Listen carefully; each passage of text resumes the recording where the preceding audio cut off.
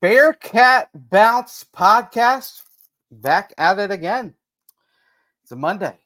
It's a Monday where I will sadly say it's a Monday following another loss. The third straight for the Bearcats, but a weird feel for the third straight. We'll dive in completely to what happened late night Friday in Provo, Utah. This is BYU Cougars. We'll break that down. It's also a Monday where it's somewhat the halfway point of the season, if you will. It's a bye week upcoming for the Bearcat football team, and we're somewhat midway. So we're going to dive in a little bit on the season up to now and the season that yet to come. It's also a Monday where we're a little bit closer to the start of basketball season. Schedule drop, times of certain games drop, excitement around the program building. It's also a Monday where we get to break down Bearcats. We get to break down this week in Taylor Swift's saga with Travis Kelce. Aaron, I know you're excited for that part. It's also a Monday where I get to bring in my guys, my pals, the squad. We're back again. That's right. Aaron Smith, Chad Brendel, Ryan Royer. Gentlemen, how are we? I'm here. That you are, baby. Rough week in the Brendel household, but, be all right. We're doing good. Everything all right? 6 months. Yeah. So. Yeah. But, we're doing all right.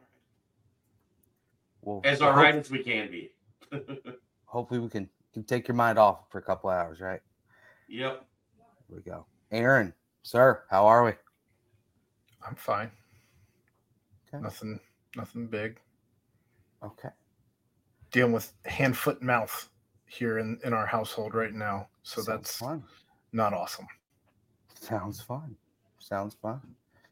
Mr. Royer, sir, how are we? Is that a haircut I see? Oh, yeah, you're muted. Come on, man. Jesus. Oh, now he just leaves. Wrong button. So, I got a little cut on Thursday last week. Shout out the king.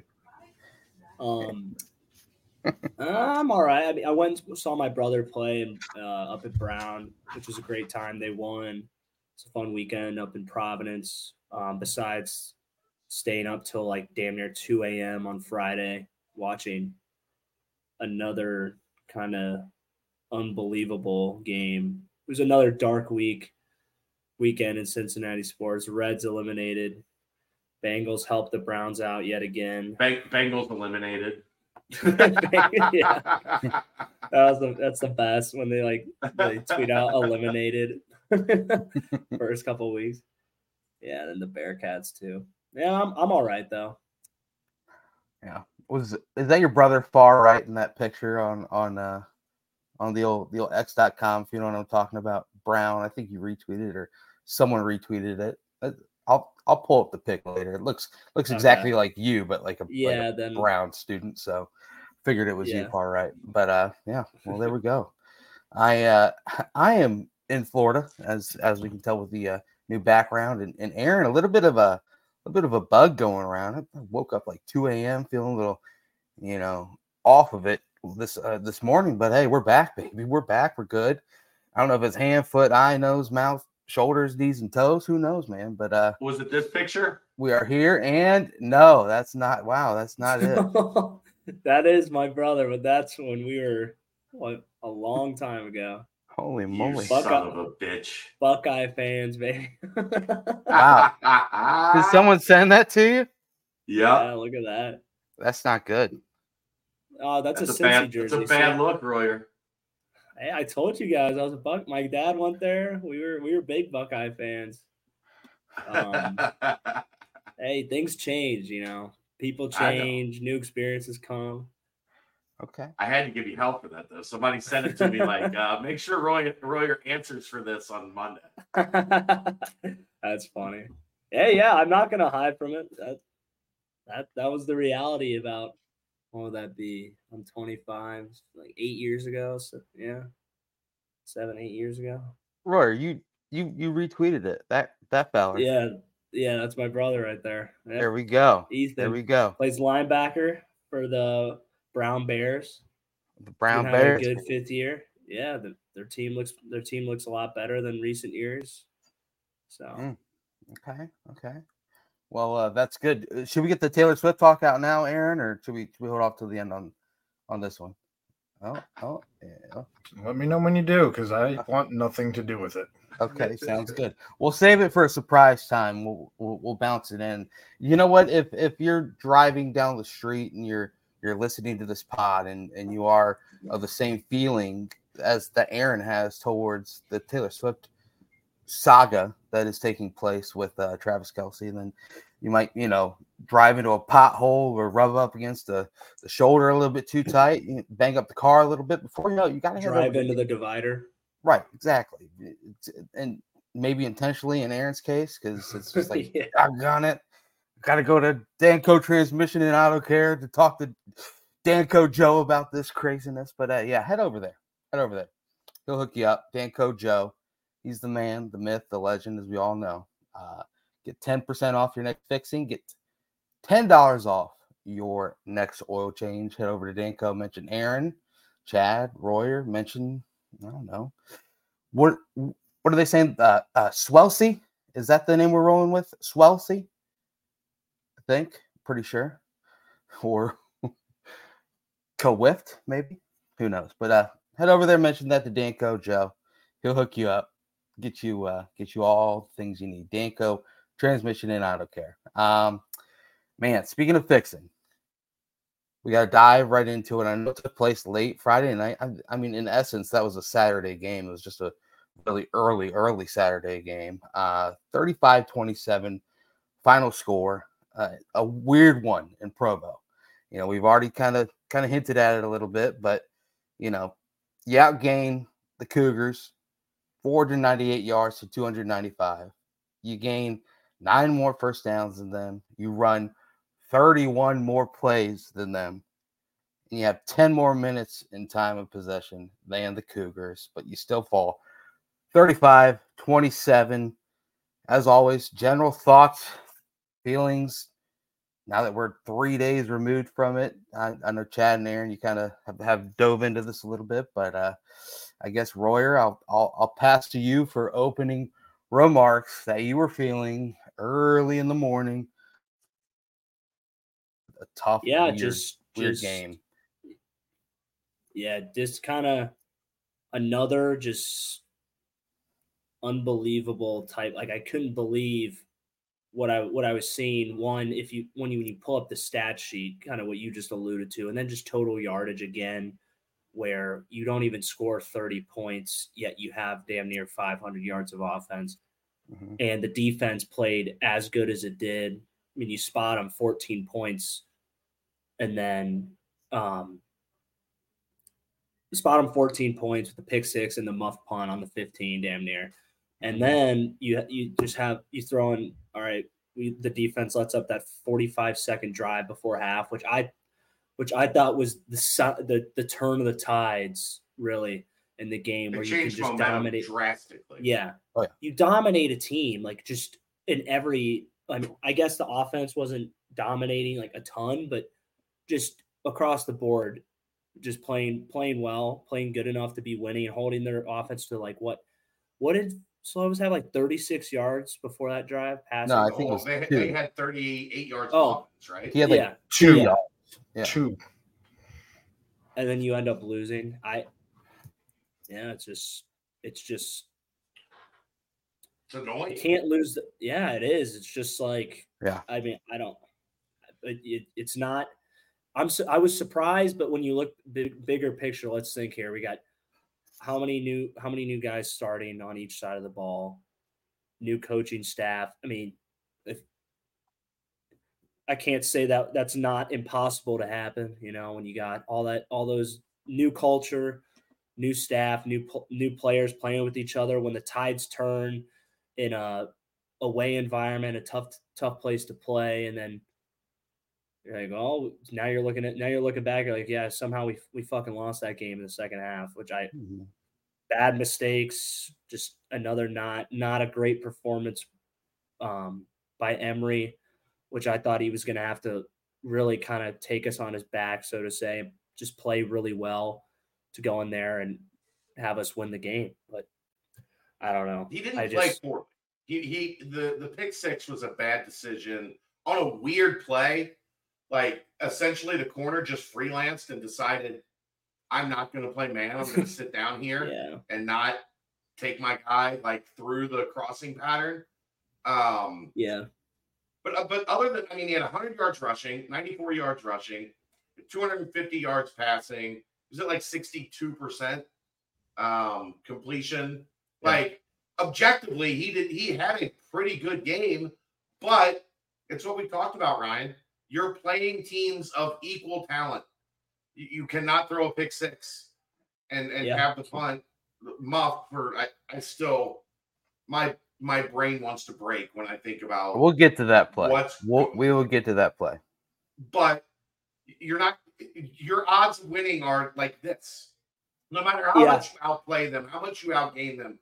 If you give a team with equal talent 14 points, they're gonna win 90% of the time. It feels because it's not. We're not the Cincy of 2 years ago. You're not the American anymore, Toto. Yeah.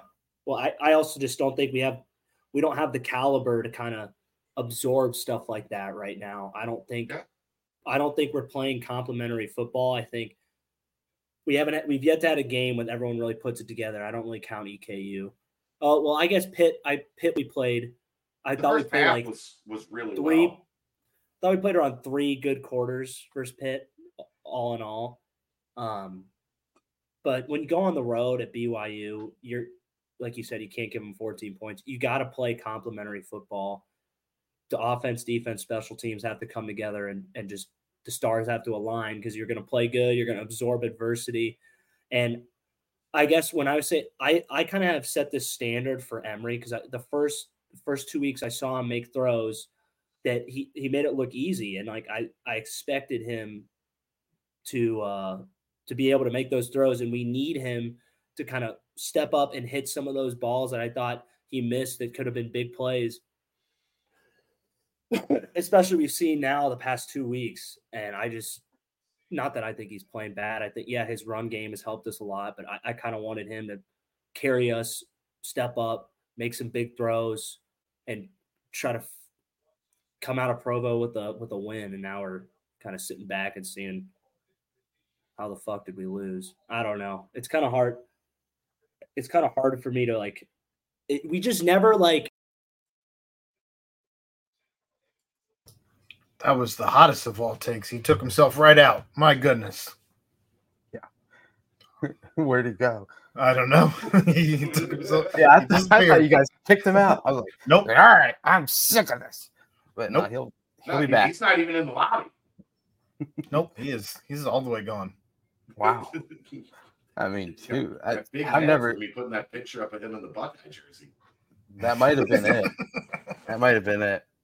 Yeah, what number was that jersey too? Was that like a custom made Royer jersey for the Buckeyes? That's what it looked like. I don't know. 25 maybe. I was like, interesting. But let's talk a little. Oh, there he is. I thought my shit's been pissing me off the past 3 weeks, dude. You rage quit on us. I don't know why I keep during that controller. It will just start bugging out.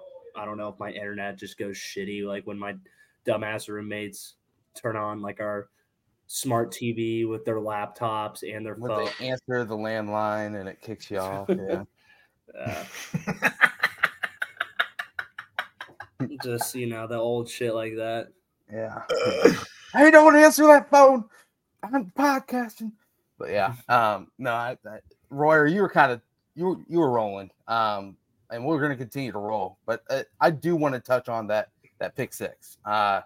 Yes, I know it was weird that corner kind of drifted off of his man and kind of playing like a random zone and then being right in the area where Emory decided to throw the ball. But if you look at that replay, there's 5 BYU guys there and only D. Wiggins.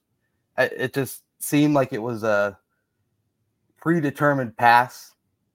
Maybe that's the design of the play was going there. Obviously, Wiggins falls down. What's supposed to happen? The read just didn't happen. It's the week. Right. It's supposed to they showed man. Everybody played man except Rogers, I think was his name, and he just stopped and sat there and waited. Like he didn't I don't know if it was just like an instinctual read or if he got lost in like what the defensive assignment was supposed to be and he ended up in the right place. But like they showed everybody else, like they zeroed in on the play. Everybody else is playing man. The one crosser goes through, and the defender on the crosser on the right just sat down and waited for the throw. I don't know, like maybe it was something on tape. Yeah. Well, but you're taking my thought is if you see that, I mean, I don't know. The other guy. But Henry said he didn't right. see him until the ball was coming out of his hand. Right. Like he read the play. That guy's not supposed to be there. So he's got Wiggins coming across. Wiggins does the right thing and sits down. He sat all the way down. He was on the ground. But he saw the guy there, so he tries to sit down in the middle of the zone, and Emery is reading I don't know. It was a weird. It was a weird play situation. Evan was wide open, who I guess would probably be the guy that guy left him. Yeah, that left him. He just stopped. He probably would have scored his first touchdown as a receiver if he would have 85-yard touchdown real fast. Yeah, I mean it was just a weird play and one of those where instantly when he picks it off, you're like, all right, that's a touchdown. I mean, that was 6 easy. Unless Hercules shows up on the field and tracks him down, there's no way. Let that guy from Georgia Yeah. Or Josiah DeGuara catches him on the backside. The chase down. UCLA, baby. Royer, you saw the pick six. Just a weird broken play that just broke BYU's way, you think? I mean, I guess, but I don't know how open the guy even was to begin with. Like you were saying, it might have been a catch tackle. It might have been a PBU on the defense. And there was two guys kind of pinching him from the side and coming at his back hip. I just was like, and then the guy's standing right in the window. I just you can't do that. We are not going to win. We are not going to win games when you do and that the safety shit. over the top too. It was just you can't throw a goddamn pick six the first drive of the game in the Big 12 at fucking BYU. They recovered from it. They bounced I know back. I know. I guess they did bounce back, but it's just and then they make another soul crushing mistake later. I don't know. I just feel like we always we play well enough to just stick around, but we don't make the big, it just feels like we aren't making the big play or the big drive. We're making the big mistake. Yep. And it's we'll make the big mistake. They'll be like, all right, we'll flutter around to kind of not get suffocated out of the game. But we don't ever, if we make a mistake, we don't ever just flip the fucking script back and have 3 good drives to go grab a lead or just play consistent football, 3 drives in a row or 2 quarters in a row to kind of really hammer home a victory. We only really did that versus fucking Pitt, and Pitt's dog shit now. They look terrible. Dreadful. They're bad. So dreadful. Bad. They're very bad. I mean, Virginia and Tech we have the capability. We have the capability. It just, I don't know, man. It just feels like I don't know offense. I don't know their scheme. It just feels like for some reason, the foot just comes off the gas. There's maybe 2 plays in a row or 2 drives in a row. Because you'll see that and you're like, why don't we go back to these concepts?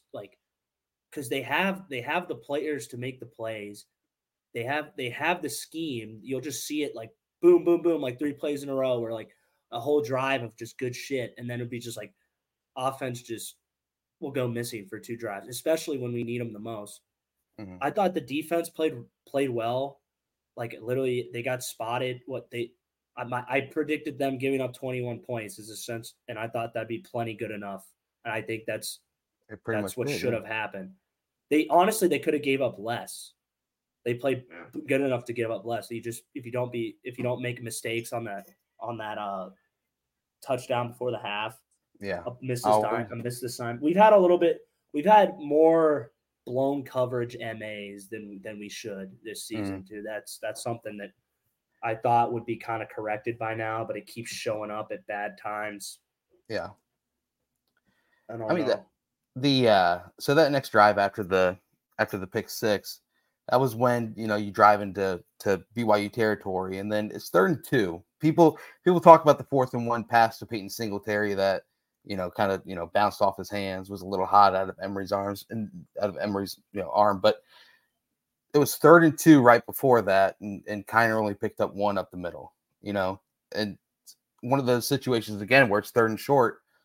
Pick up the first down, you don't have to go with that 4th down situation. But either way, still the Peyton Singletary and the flats pass was probably a little hot, but probably needed to be caught. It was kind of an awkward adjustment, but I don't know. Just there was obviously another one of these later on in the game. It was just a weird type of situation there, but still, 4th and 1, you pick it up on 3rd down, you're probably answering right away. But even still, situation that.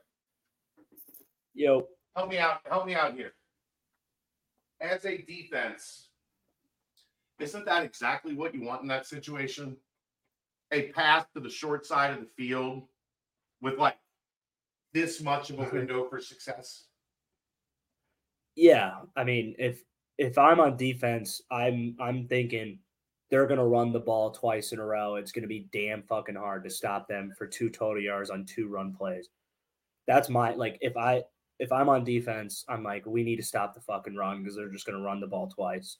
Either 1 run, 1 sneak, or 2 power runs. But I mean, that's what you have to do. We need an offensive line and a running back / quarterback combination, whatever we want to do there, that can get the 3rd and 3s, 3rd and 4s damn near nowadays because a lot of offense and good territories on the field. And just another kind of like thing you can't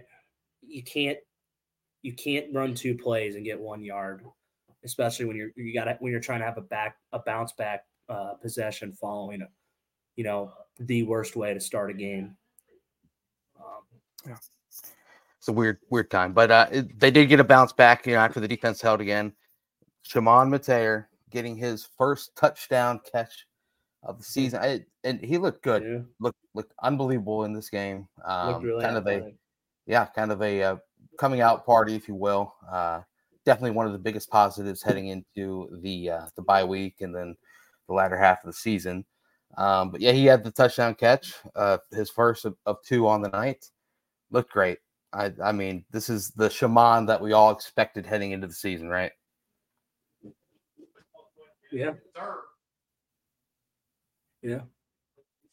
I'm still like another thing I was thinking, like we rushed for how many yards? Like over 200 yards. Yeah. And like if you rush for 250, like how do you fucking lose? Like just to be honest. I'm serious. I agree. I know. It's just like how it just doesn't make sense to me. It's just I guess the yardage total of points. I think we might be like one of the worst teams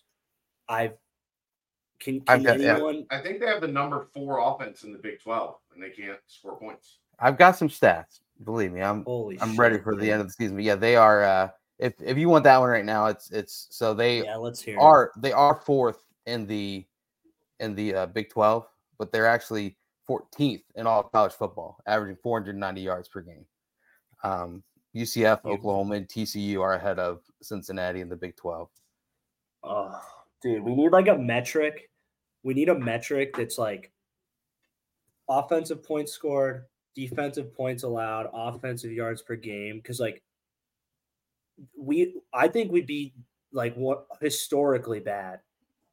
Because we've not given up a yard of yards and points on D, and we've gotten a lot of yards on O, and we have no fucking points. It's just like mind-boggling. Yeah, another couple quick hits on the end of the first half. We'll go by half and half, and I got some more mind-boggling stats for you, Royer, that we'll do kind of during the recap of the first half of the season. But so that the drive not actually half, but you're deeming it the halfway mark. I mean, it's 5 games. There's 12 games. It's a bye week, so I'm pretty much calling it. technically, if we're speaking on technicalities here, It is not technically half. right, correct. But the drive before the field goal drive, and then they got it back. There was a false start. Cincinnati lined up to go for it on 4th and 4 on the BYU 40. Just another situation where moving the ball, false start happens, brings you back. Fletch came out and punted and pinned them at the 5-yard line. So maybe that was just a time to let Mason Fletcher be Mason Fletcher. But after that, obviously you get the 3 and out. Then Cincinnati gets the ball back. And the thing about this drive that ended in the field goal is that it was 1st and 10 on the BYU 21-yard line. If you pick up 1 first down, or you even score a touchdown, or move the ball at all, once you get 1st and 10 on the BYU 21, there's probably zero chance that BYU would have enough time to stage that last quick touchdown drive that really flipped the entire momentum. Instead, it was a Kiner up the middle for 1-yard gain. Then it was an incomplete pass to D that was probably could have been a touchdown over the middle, and then it was a 4-yard gain on 3rd and 9 that set up the 33-yard field goal from Carter Brown.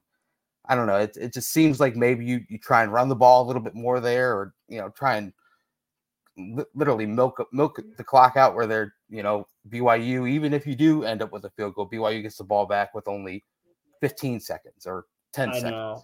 I will say though, Brent, like you have to expect your defense to be able to stop someone with like 48 seconds left. Like that should be impossible, especially for a half, because they're not going to be like, and you have that situation. You then have a terrible combination effect of having another terrible MA blown coverage.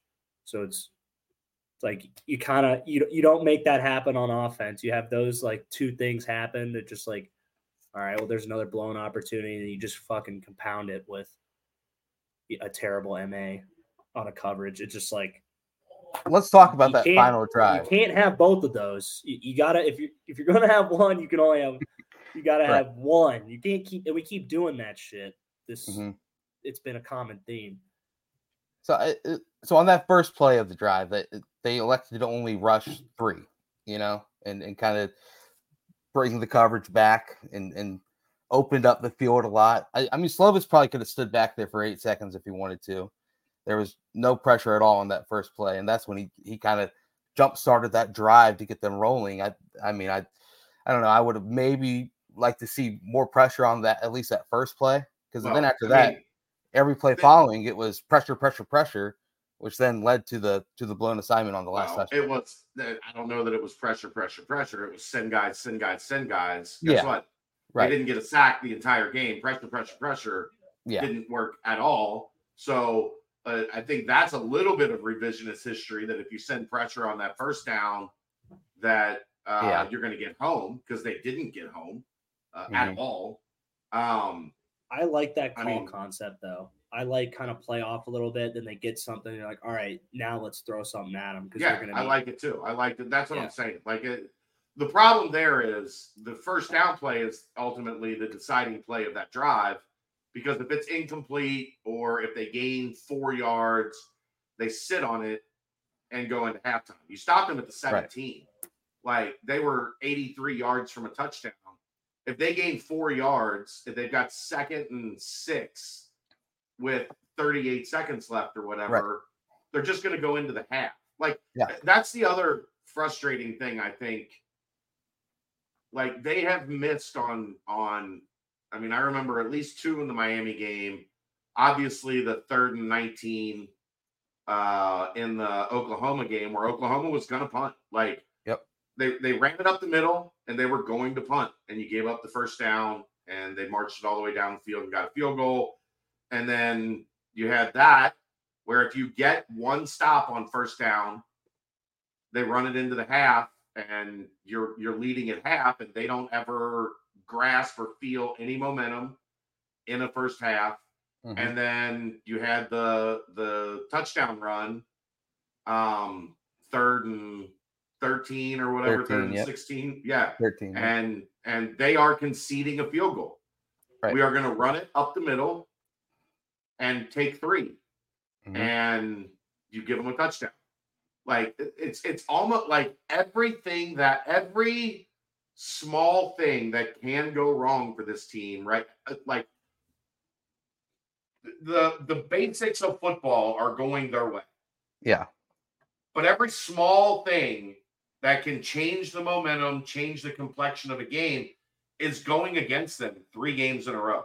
And if you date back to Pittsburgh second half, and especially fourth quarter, there was a bunch of wild shit that happened in that fourth quarter for Pitt to even be anywhere close. Yeah. Like, yeah. they're not getting any 50-50 stuff. Like, the touchdown where the guy cuts across and takes the pass, like, they get pressure, he floats it, the wrong guy grabs it and runs for a 60-whatever yard touchdown. If that guy's not there, Brian Gretz has an easy interception. It is going right into his hands. And the guy comes out of nowhere, runs across the grain from where what should have been the play, and takes it for a touchdown. Everything that can go wrong for this team is going wrong. It's wild. It's wild. It is. I mean, you come out to start the second half, you have an 8-yard gain on first down, where you kind of have a wide open hole, kind of starting to slowly and play you go 3 one back. Punt. And then you go, and then you don't gain another yard after that, and you punt. It's just like, it just compounds, man. Actually, and then Reed, I would think have it was liked the to 3. see them I think they dial were at the 3. what? Reed said gives me nightmares thinking about having OU pinned at the 5 and gave up that long first down. I think they were at the 3. Yeah, they were deep. They were deep back there. Shouldn't Breath have went and got that? He is not cognizant of the guy that runs from out of nowhere. Like, in a perfect world, sure. In like a hindsight is 2020 world, sure. But the guy he's covering that the ball is intended for is incapable of making a play on the ball. Yeah. Yeah. And also we've seen threats in the past. I mean, you remember that play last year at Tulsa where he was kind of playing the man more than the ball, and it ended in the 50-50 call of a what's it called? Freaking targeting, and he was thrown out of the game. So maybe it's like he's slowly in his head being like, play the ball a little bit more. I mean, because that was going straight to him. And Keaton Slovis was interviewed after the game. Good job with that quick ban. Louisville fans are banned immediately. If you're a Louisville fan and you want to talk shit, get the fuck out. You're out. Louisville fans are all over saying like I'm done. I tweeted out about the loss. I'm going to read the stats. It's kind of crazy, but all Louisville fans are like, "Oh, enjoy that. That's what it's going to be like for you." It's like, all right, man, come on. You have your dream coach.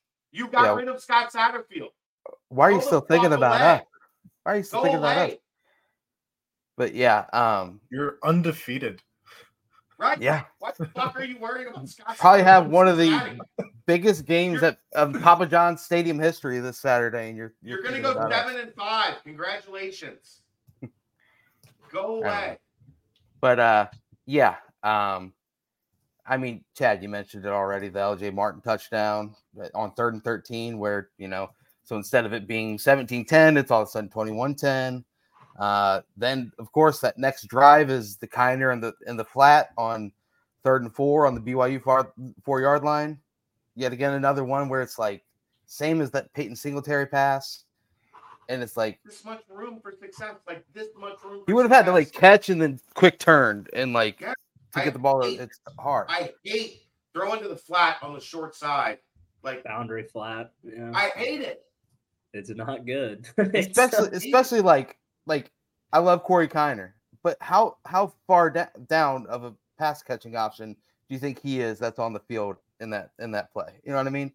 Right. He's got to be probably last. Nothing against him. I'm just saying.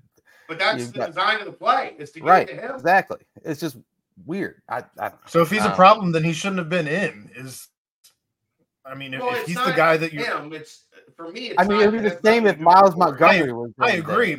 It hit him in both hands. It's inexcusable on Corey Kiner to not catch that ball when it hits you in both hands. It wasn't like the Singletary pass. I don't know. I take issue with anybody who's not blaming Corey Kiner on that play. Go Marcus Freeman. And thank the Louisville fans for the thousands of views they put on every Scott Satterfield press conference. You miserable fucking losers.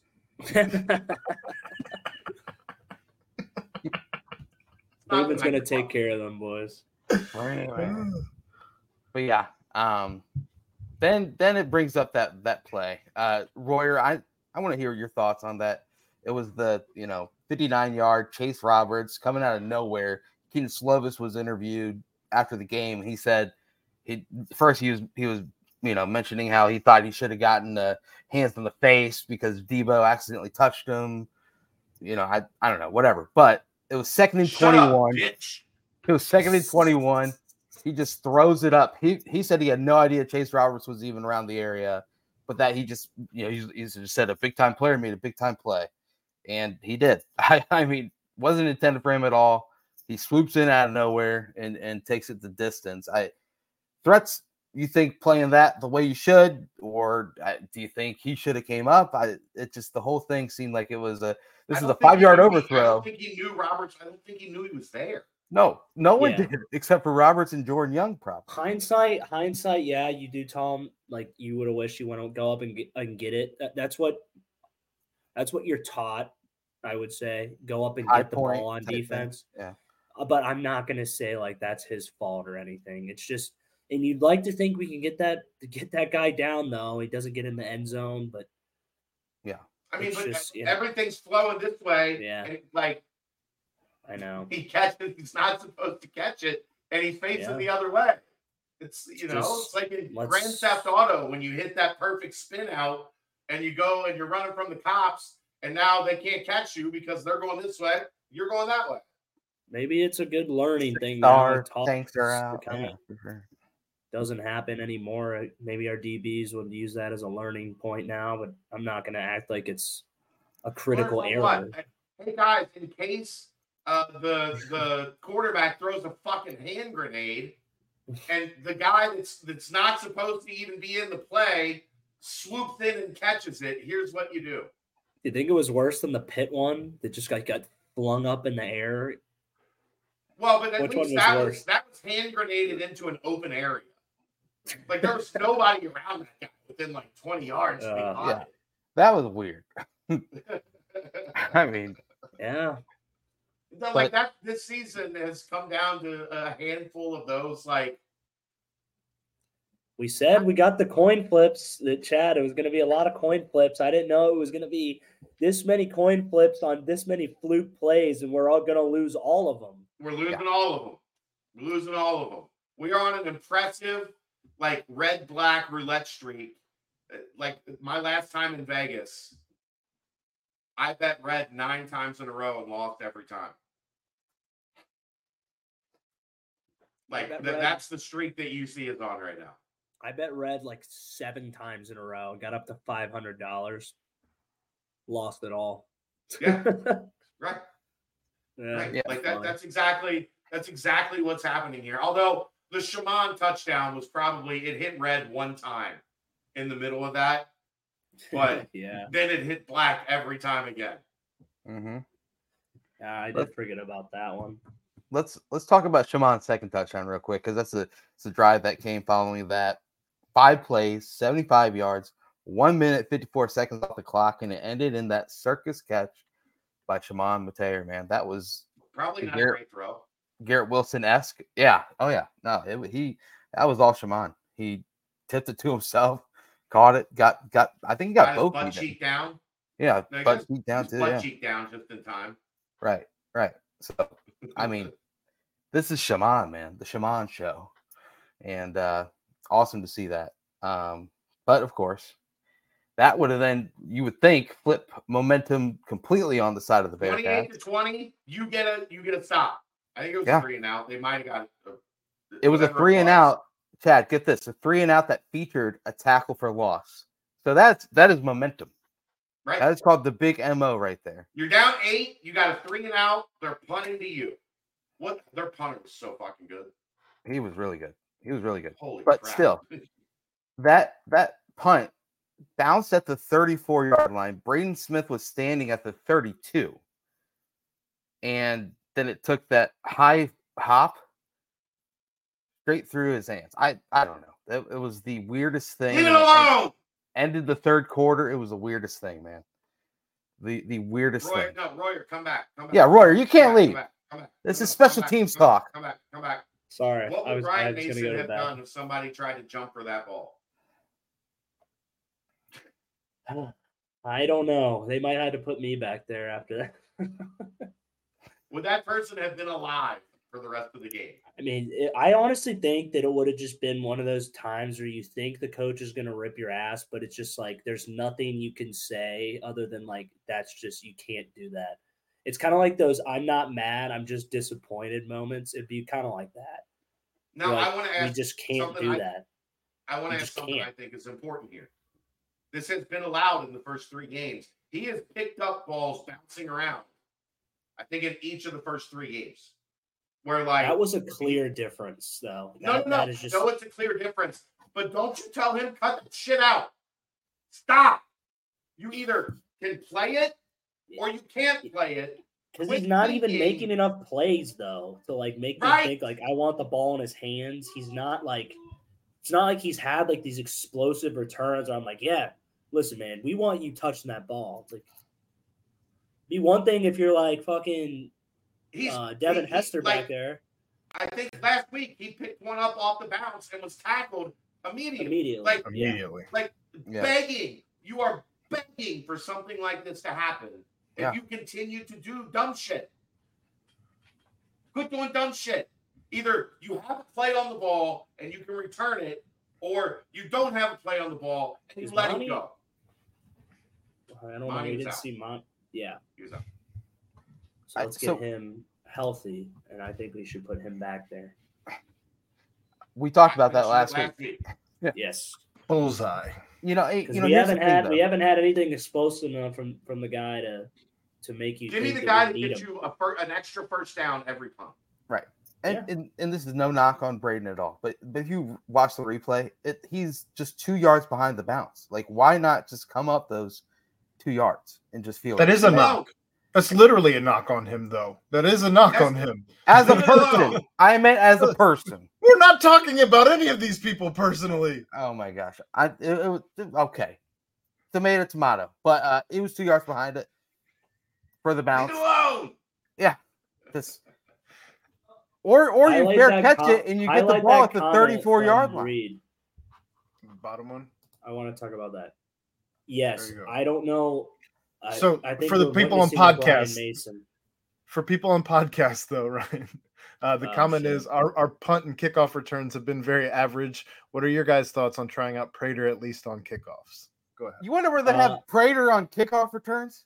I wasn't thinking about the last on the front line. I'm thinking everything besides punt, because of Mason Fletcher and our field goal. I think our punt block. I think our punt return, kickoff return, and kickoff. I mean, kickoff's been all right, but I mean, a lot of teams don't even try to fucking return nowadays. Yeah. But we aren't making like explosive tackles inside the 20 a ton.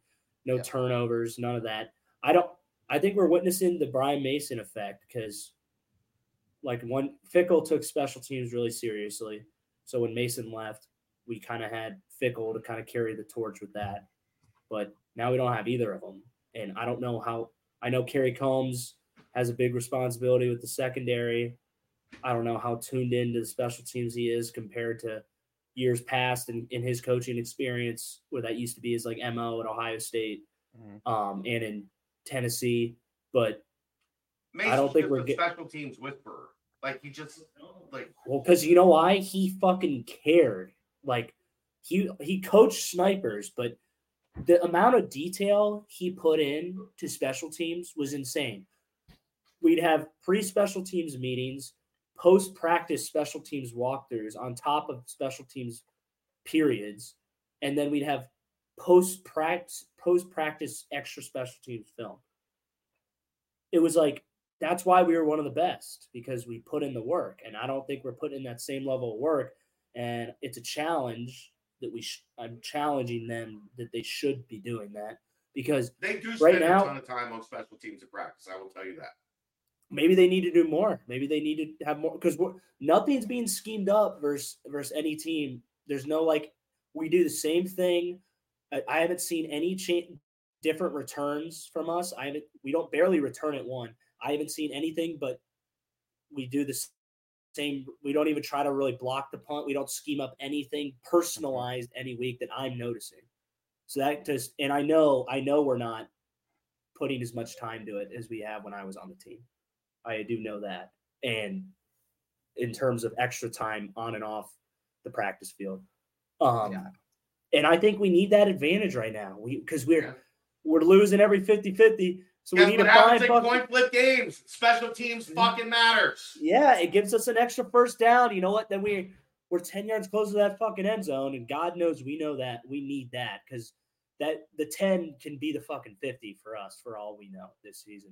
And we need we would love, you know, it'd be great if we had a freaking play like that where they muff the Aaron, punt or we force a fumble. Right. It'd be great. We could use that nowadays. This 3-game run we're on right now. So we're so not getting monetized this episode. Ryan has said fuck 47 times. Here's the thing. Well, hey, man. Thank you to the Louisville assholes that have monetized the Scott Satterfield videos to the point we don't have to care if this one gets monetized or not. Fucking clowns. No, but Royer, you're right. Like, remember how many block punts really just aided momentum and just kind of buried teams for the most part during your time there? I haven't seen them get close to a block punt this year. Like not even sniff it. I don't know if it's because why all those happened because we literally had Coach Mason would draw up a literal, it'd be like inventing a new blitz every single week against a team's a specific blitz package for their team by studying film after film after film after film just on their damn punt. It would be not just based off their formation, but the cadence, where exactly the block point is. What guy is the weakness? Yeah, and it would be, dude. We need something like that now. I know we're getting all deep on the special team shit, and most people not. They gotta make a winch. They gotta make a winch get a block punt. I know they need to find they need something that's gonna kickstart this team right now because we're floating in kind of this average ass shit right now. It's driving me nuts. That's the frustrating part. It's not average. They are controlling the game. They should be 4-1. They are controlling the game, and they are not finishing it off with winning plays. How many times? It's hilarious because there were so many times they're not killers that you guys didn't control games. The opponent controlled the game, and you guys still won. I'm just not feeling that. Just it just does. The team doesn't feel as just response competitively responsive. Because not that they're not competing hard or trying hard. It's because we don't have the juice of getting a pick six on a weird play, or the opposing team does something stupid and jumps up and gives you a punt that they should be getting in great territory at the 35, 30-yard line, and they give it to you at the 15. We're not getting any of that. There's no momentum-changing plays happening for Cincinnati. The kickoff that should go out of bounds is rolling out of the back of the end zone. The pitch out that should be recovered for a scoop and score is rolling out of bounds. There's a giant magnet, it's a fucking Wile E. Coyote and Roadrunner cartoon. Okay. Shout out. Ryan, I had this idea on Saturday. Ryan, tell me what you think. For this week and next week, they should do nothing but start at the 25-yard line into the end zone and have 35 yards to work with. And that's it for both the offense and the defense. Just nothing but you start your drive at the 25. You do nothing but that the entire practice. Yeah, that's somewhere they need to improve because they seem to have it figured out on both sides of the ball everywhere else. Just 25 yards. That's it. You just run it again and again and again for 2 weeks. Yeah. Or I alluded to it earlier. It's not like I don't think the guys are playing hard. I think the coaches are coaching hard. It just seems like when we need something to go our way and we need to go out there and kind of force things to go our way with a graded drive or a big play on D, like we just aren't making it happen. And maybe we just don't have.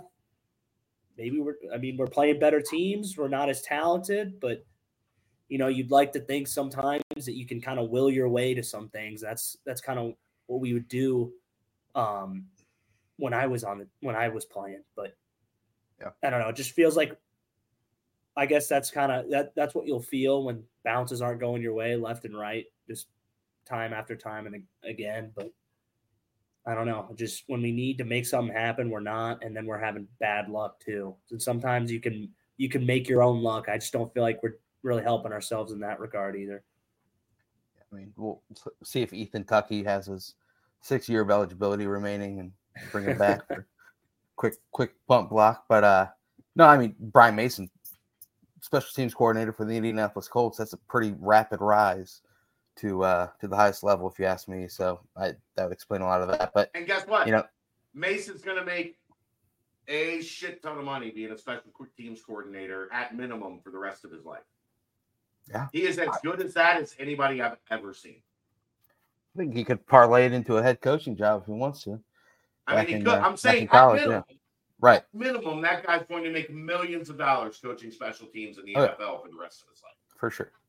He's that good. I mean, that kind of was the play that kind of really put things out of reach for the Bearcats. I mean, I didn't love the timeout when it was 2nd and 1 on the 1 yard line. It's just feels like a waste. That was a waste. Yes, that was an absolute waste of timeout, especially on the situation that they ran into. It was either the week before or it was either Oklahoma or Miami, where they had too many men on the field in goal line formation. They've done that now twice this season. That's absolutely ridiculous. Yeah. I don't know. It's weird. There's also a snap that went over BYU's head that lost them 18 yards, or else they could have maybe tacked on another touchdown instead. That's when they missed the field goal. But that following offensive drive, it was 4 straight rushes, and it ended up being a 4 and out because Kiner got stonewalled on that 4th down attempt. And then there was the Braden Smith kind of moss in the end zone there. Awesome catch. Really awesome catch. But kind of just brought the score closer than it was. And you had the always fun onside kick that just did not go the Bearcats' way, and brings you to the final of 35-27. Anything more on this game, guys? We kind of touched on the tough parts, but I could go for another hour. But me too. You can't look. Second time in 3 weeks. Yeah. That Cincinnati is the team that dominated the game more than anyone and lost. Last in the country. They still had damn near 500 yards last week and scored 6 points. You can't let that go untouched, too. Net success rate. The number 1 game in the country for the second out of 3 straight weeks that they said, hey, you guys should have won this game by a comfortable margin. And fucking lost both. Right. Royer, here's fucking fuck. Here's a stat for you, Royer. Royer, in the 3 losses for the Bearcats, they've outgained their opponents by a combined 334 yards. And that includes the Oklahoma game, where Oklahoma had a 49-yard advantage. They hold a 77-54 advantage in first downs, and they have had the ball for nearly 28 more minutes in time of possession. Yet they went 0 for 3 in that stretch.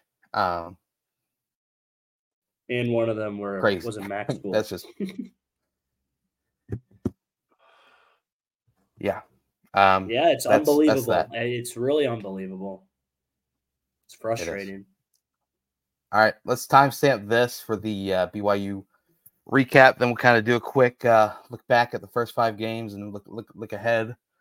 and then I love superlatives. I can't wait for this thing. Keep Quick the Paper pod Supply, rolling. your local and family-owned restaurant supply company for all your non-food products. Quick Paper services over 150 restaurants with weekly low minimum next-day deliveries, providing a wide range of food service products from to-go containers, cups, custom printed products, eco-friendly, and much more. They also have cleaning and restroom supplies for all your janitorial needs. Call Nick, 513-470-2029, and reference Bearcats for 20% off your first month of purchases. Nice timestamp here.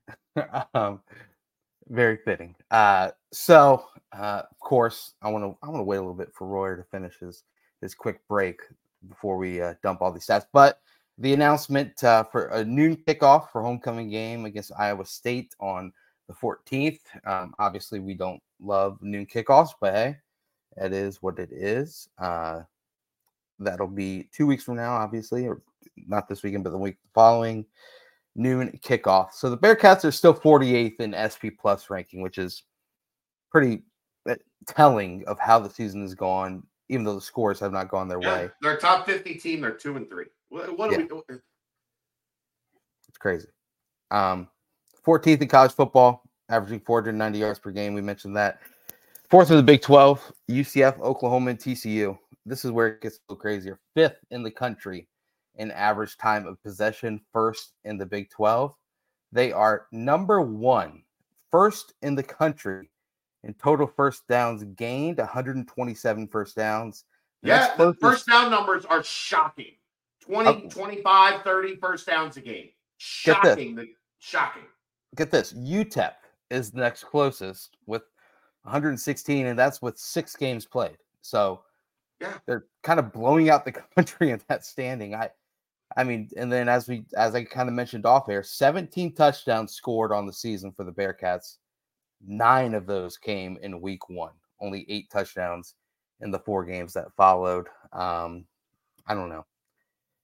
It's just the thought of the offense through the first 5 weeks. I mean, it just, like we've said, it doesn't seem like too much is broken other than just finishing drives and getting the ball into the end zone. I don't know. It's a weird thing when you look at those stats in comparison to the country, and then look at both the record and the scores of the last 3 games. It's shocking. It really is shocking. Like, how many things have gone right to be sitting at 3-2 compared to how many things have gone wrong. Yeah, but no, like not even that. Just like how many things have gone right to be sitting at 2-3. Like there's so much that's gone right that's overshadowed by the small number of things, the game-changing, back-breaking things that have gone wrong. There's not a ton that has gone wrong. Like in the grand scheme of things, you look at the first downs, the yards, like the way the defense like has played against Oklahoma and controlled most of the game against BYU, and for the most part dominated Miami. But then you have the first play long touchdown, like you have the pick six, you have the fumble, you have all the crazy shit that happened in the Oklahoma game. Like it's wild. Yeah, it is. Aaron. No one's being fair to Louisville fans. Bye.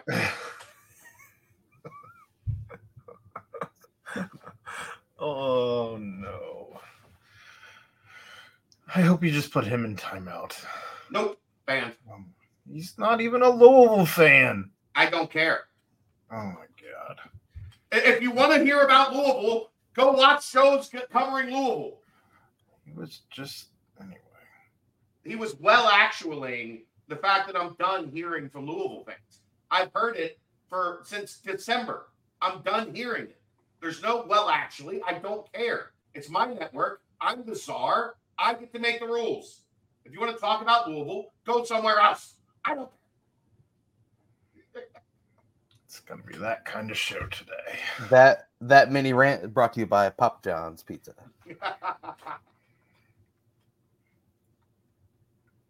I don't know.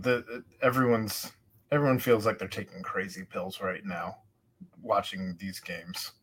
Yeah, it doesn't make any sense. Like I've watched football my entire life. These games don't make any sense. After Friday's game, it was one of the more baffled I've been in a while. Like, I stayed up late, and it was already late. Just like, We all what did. the hell just happened? Yeah. It was just we were weird. We did this until 3+, like 3:15 when we parted. It was very weird. Aaron, thoughts on the offense? I mean, and then we'll take a quick look at some defensive numbers, but I don't know what to make of this offense. I have no idea. I think one of the best offenses in the country, Aaron.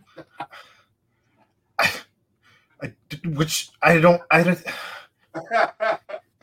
think it has to do with just the fact that we're running so many plays in a game. Yeah, that's the insane part. They're running 80, 90 plays in a game, and they can barely score 20 points. Right. So, like, maybe these stats of, like, most first downs, the most time of possession, maybe that's not good. Right, these are the numbers. Like, and here's the crazy part. These are the numbers that, like, when teams started playing fast, like when Chip Kelly in Oregon really started this, like, trend of, like no fast break offense, like what Oklahoma does right now. Like, as soon as the play is dead, the ball gets set, you snap the ball. You like Central Florida under Heupel, they were targeting 85 to 90 plays. Cincinnati is not doing that. Mm-hmm. They're not speeding to the line of scrimmage. No, they're just giving up a snap off. They're just giving up a 40+ yard touchdown every few drives. What does that have to do with offense? I just feel like that's how you're getting the ball back so quickly and running more plays. They're running more plays because they're getting a completely absurd number, first in the country, of first downs. That's how you run as many plays as they're running.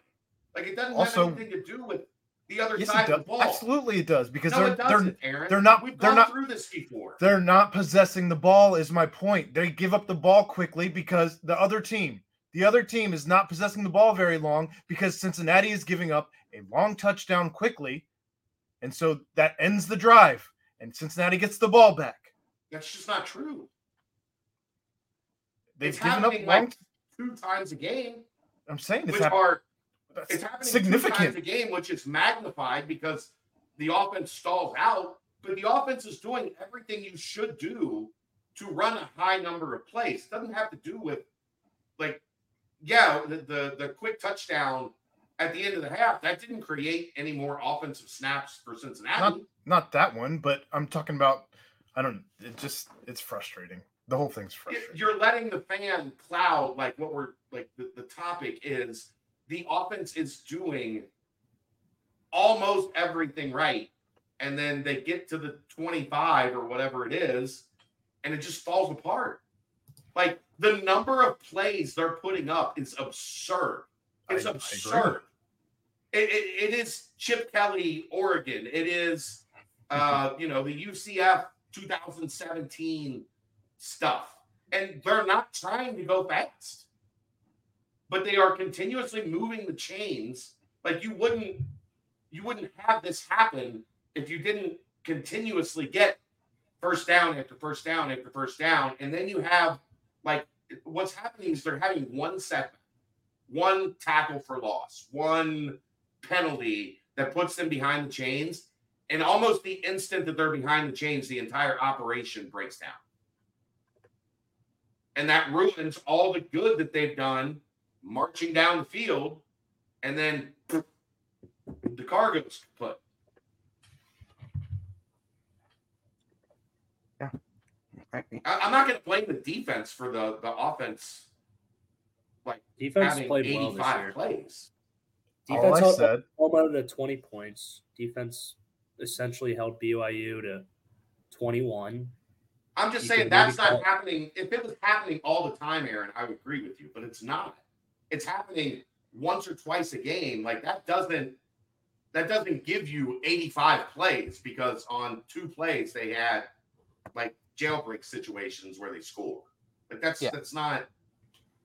I mean, here's a crazy stat that kind of sets it offensively for you, flash play wise, Aaron, which is kind of true offensively. It's a massive problem. So Cincinnati has, if you take the FCS game, they have 6 plays of 30 yards or more in the last 4 games. Guess how many plays they have of 40 yards or more in the last 4 games? Only one. Only one play of 40 yards or more. The kind of run against Pitt, right? I'd have to look it up. All I saw was a stat, but only one Corey play. had the long run early in the Pitt game. 50, 60 yards, whatever it was. Yeah, because And it then was Aaron 60 asked yards. him after the game why he was fat and slow. Yeah. Didn't ask that. So I'm looking at the drive chart for One of the most awkward BYU. questions in a press conference ever. Be faster. I'm looking at the drive chart for BYU. The last play, the last drive of the first half, obviously we knew 30 seconds, 3 plays, 82 yards. And then the first drive of the second half, 5 plays, 73 yards, 2 minutes and 2 seconds, touchdown. Okay. Then their next drive after that, 4 plays, 75 yards, 2.5 minutes, touchdown. Mm-hmm. Okay. So again, when you get well, then you have to go to the first half where 3 and out, 3 and out, 3 and out, 3 and out. Like that's they had three and outs. Yeah. Mm-hmm. But again, that's just as responsible as they only have 5 plays on offense on a 2-minute touchdown. Correct. But on the scoring drives, that's where it's a very short drive, time-wise, possession-wise, which was the only point I was trying to make, where about every 3 or 4 possessions, they're giving up a quick scoring drive. That was the only point that I was trying to make. But it just doesn't match with if Cincinnati wasn't moving the ball, then the numbers wouldn't look like how they look. If they weren't getting a ton of first downs, here's the problem. Here's the actual thing that we're to discuss this situation. They're getting a ton of first downs, 10.5 yards at a time. Yeah. This is what we went back to last week on not enough, and what Brent's getting to on not enough chunk plays. Guess what? You're going to have a bunch of first downs and a bunch of time of possession if you're getting first downs 10 yards at a time. You're not getting a 40-yard play, a 50-yard play. And that's what shortens your offensive numbers there. That's what shortened BYU's offensive numbers there because they hit the bullshit, hand grenade that the guy caught. But Cincinnati's not getting any of those. Any. So they are having to move the ball essentially 10.5 yards at a time. When they get a first down, they get it by this much, it feels like. That's why everybody was so mad in the beginning of this game because the officials were spotting the ball 1 yard the other way. What was that all about? Right? That was weird. I was like, have I had too many cops or are they spotting this short? It doesn't feel like we're. And when we do get an explosive play, we never really get in the end zone with it. It might just get cut off at 20 yards. But I don't mind that, right? But if it's a 40-yard play that takes you down to the 12-yard line, awesome. They're not getting those. And you know what that does? That puts the defense on their heels and kind of, you're able to kind of catch them scrambling a bit instead of letting the defense set every single play because you're doing a methodical long drive that picks up 6 here, 8 there, 12 here, 10 there. So, yeah, I agree. Royer, you missed the 2 crazy stats that I said. They're 4th in the country, 4th in all of college football in first downs. In time of possession, I think it was, and then 1st overall in the country in first downs gained. I think a crazier one. Can anyone name me any college football team ever? Can you name even 5 that average around 500 yards of offense, only give up 20 points a game or right around there on defense, and you're 2-3? They hold opponents. No, just simplify it like this. Just simplify this. It's blowing my mind. I can't believe it. 500 yards of offense on offense, and your defense gives up right around 20 points a game in 5 games, and you're 2-3. Can anyone find me anyone that's ever done that before? I think that's unheard of. I think it's impossible. Can you guys have been It's not covering this? easy. You guys have been covering shit like because when I played football, I I've never never got seen into anything this like shit. it. I couldn't compare it to anything. I like that is mind boggling. I don't. What do we average a game? 480. You said 490. 490. Last week we gave up 28 points. First game we gave up 13. Miami we gave up what 38. 35, 34. 34. Pitt we gave up what 24, I think 25 maybe. So we're hovering and all right, let's take out the fucking pick six from BYU. That's not a defensive point allowed. And take out the 15-yard fucking drive for them off the muff punt and take out some fluke plays. In all, like, yeah, Wow. if we really want to be honest, like this defense is a 20-point a game defense. And they let up Oklahoma. They only let Oklahoma score 20 points on them. Yep. They had 40 and a half last week, by the way. Yeah. Against what it's supposed to be one of the best defenses of the Big 12 in Iowa State. 40 at halftime. We're 2-3 though. We're 2-3 with 500 yards of offense a game and 20 points a game on D. And I don't think anyone ever has that scenario. And like you could say that really simplify it. You could say that the EKU game's throwing off the total yardage, but if you take that away, they're still averaging 445 yards per game offensively, which is still a high number against the four teams that they played. Look, if we said at the beginning of the season that this team through 5 games, they get to the bye averaging 450 yards of offense a game, 4-1. 4-1. Like we all thought, we all thought this would be a 2-3 team, 3-2, 2-3, somewhere in there going into the bye. Right. They're not far off from where people thought they were going to be. 3-2. I didn't think they would. Yeah, but most people had them losing at Pitt. Yeah. We didn't know at that time Pitt was dog shit. Right. Before the season. Like, everybody would have had them 3-2 if we knew now what we knew about Pitt then. Right. But the reason it's creating so much angst and so much anger amongst the fan base is you've had 2 games where the metrics and the eye test and the numbers show you are clearly the better team, and they're 0-2. Blocked field goal, pick 6, muffed punt. I mean, it's just crazy. And I don't know. Defensively, real fast. These are kind of interesting. You know, we kind of were talking about the havoc that was coming in on defense. And oh man, they are 54th in the country with 7 turnovers gained and 55th in the country and 2.4 sacks per game. That's the other thing about BYU we haven't talked about. 0 turnovers, 0 sacks. Right. I didn't have enough time to look it up. Keaton Slovis is a statue. I didn't even realize that. I'm starting to 0 turnovers, 0 sacks. When do you think the last time that happened?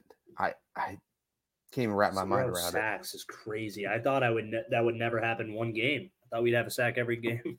Right. Now they should have had, like, there were a couple, you know, the Jack Dingle in the interview or in the end zone where he barely gets it away. The touchdown where they had him, Dorian Jones free run right to him. He makes 1 quarter step to the right, and Dorian Jones just misses him. We should have attacked Slovis like we attacked. I don't think they wanted up front to do it. Well, I know, but we were sending 2 backers when we started smelling the blood in the water. We just never got the blood in the water. Right? Yeah, I think, but we kind of had blood in the water on their offense in the first half in terms of just like they couldn't do shit. They had 32 yards. Yeah. Maybe they just knew. They knew. It didn't come via sack, but they were 3 and out every drive outside of the first one. Yeah. Which they got to the 50. That's the other thing. It's like if Dorian sacks Keaton, which I would say 9 out of 10 times that ends up in a sack. I mean, Keaton just did no lay on Dorian, and somehow got out of it and threw up just an absolute prayer that was answered. And BYU. That looked like it was in slow motion. Right. It was so weird. Run to the quarterback and somebody hit the slow motion button. Right. Like a glitch. Like a glitch happened and he just and he jumped 2 steps over. It's weird. So weird. And then it ended up in a 59-yard touchdown. But it's weird. Yeah. We'd like to see maybe more sacks and more overall turnovers, obviously, because that's something that Louisville really did well. But I don't know if it's a personnel thing. I don't know if it's a scheme thing with the personnel or what exactly it is. What did I talk about at the beginning of the season? Yeah, they've got a lot of power at the line of scrimmage. They do not have a lot of speed, and they flex the power a lot. They really do. Right, but you got to have that speed guy. Yeah, you got to have that guy on 3rd and 7 that says, "I'm coming for your throat." Right, I agree. They just don't have that guy. They haven't been able to develop one since Maje. I agree. And Maje was the only one they developed. If we're being quite honest. Yeah, I agree. Real quick, guys, what is your highest point of the first 5 games? Go around the circle. The first 6 offensive possessions against Eastern Kentucky. Okay. We'll look back fondly on those for years. Okay. 6 possessions, 6 touchdowns. It was nasty. Aaron, highest point? Beating Pitt. And getting to drive home from Pitt after a win instead of a loss. Happy man. Second that with Aaron. Yeah. I can't really think of anything. I guess Jack Dingle's sack in the Pitt game just kind of, you just felt like we just kind of the nail was in the coffin. That's probably my favorite moment. Coffin nails. Ah, man. Yeah. Bang, I agree. bang, bang. Yeah. I mean, I would say mine was EKU because, man, just the entire game. Because like after that, it's like, okay, we got something with this offense, and they carried it over to the first half of the Pitt game, especially. But yeah, and then obviously the Pitt game was big, but just that entire offensive performance in the EKU game. Lowest point, I think this is pretty easy all around. I'll say Miami. Yeah. Yes. Yeah. The victory bell in the overtime, yeah. being rang on the CPAW. Oh, yeah, let's shut that one real quick. Biggest surprise so far, first 5 games, could be good or bad. Mine is the thing I just went on the rant about, the 500 plus 20 points. I think that's the biggest surprise I've ever seen in college football, statistic-wise. I agree. I'll say losing 3 in a row. I don't think I saw that coming. At least not 5 games in, losing 3 in a row. Mm-hmm. Looking at the schedule, I don't think any of us saw 3 in a row anywhere on this schedule in the first 5 games. Yeah, I agree. That's because nobody saw a lot of Miami. Correct. Yeah. I think most people knew Oklahoma was unlikely, and short week to BYU was also a daunting task. But that was why you couldn't lose the Miami game. Like the way the schedule plays out matters, and you can't put yourself in a position where you have to either beat Oklahoma or go on the road to beat BYU because you pissed down your leg against Miami. Mm-hmm. That's just.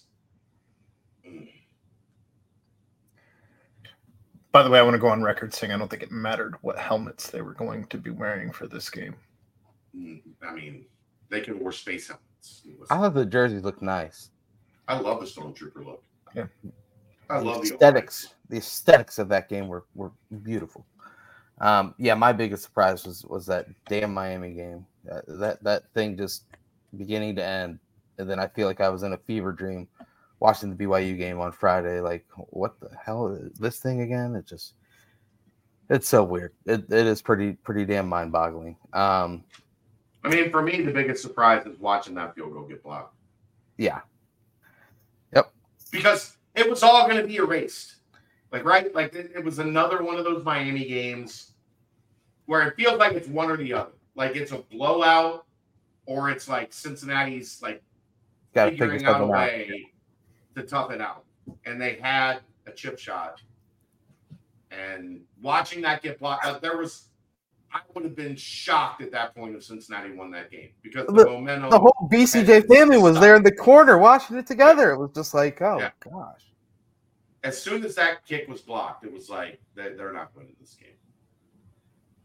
Miami's actually going to win this. The vibes in Nippert after that were just so weird. It was just. And then they went down and scored 2 plays. I was like, oh, this is a wrap. Turned into the damn Tennessee Titans. Weird. Next up, breakout player so far. Do I have one? I mean, I guess Shaman after what we saw at BYU. Yeah, I don't know that there's anybody on defense that I feel like has had a breakout. Yeah.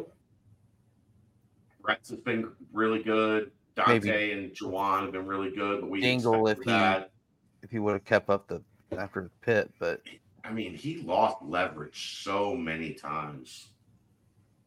What did you think about that, Ryan? Did you feel like he was there for the tackle and lost leverage? I don't know if it was whatever shoulder or whatever happened last week, but it felt like against BYU he was there, but he couldn't finish guys off. Yeah, it's also hard for me to watch defense from the TV copy, and I don't know all their calls, so it's hard. I can kind of try if you to got pick a guy up. squared up, and Yeah. he drives you back, like that's. Yeah, no, that's not good. I know that, but it's just hard for me to like really break down his performance. Like I would. If I could find a way to watch film, I'd do it every week for you guys. But it's just hard. It's hard because everything happens so. Yeah, everything happens so fast, and so I'm sure of what you saw, Chad, because I didn't really notice it because it's hard for me to pick up on something sometimes. I know which play you're talking about, Chad. It was like a catch over the middle. Yeah, there was a catch over the middle. There was a play by the goal line. Yeah, would have shut him down, and then he like gained that 1 extra yard to pick up the first down. Yeah, no man. You can't get Adonis and lose leverage in short yardage situations. Aaron knows about that, baby. I mean, I feel like Shaman's probably got to be the answer just because parlaying a couple good plays against Oklahoma to that performance at BYU.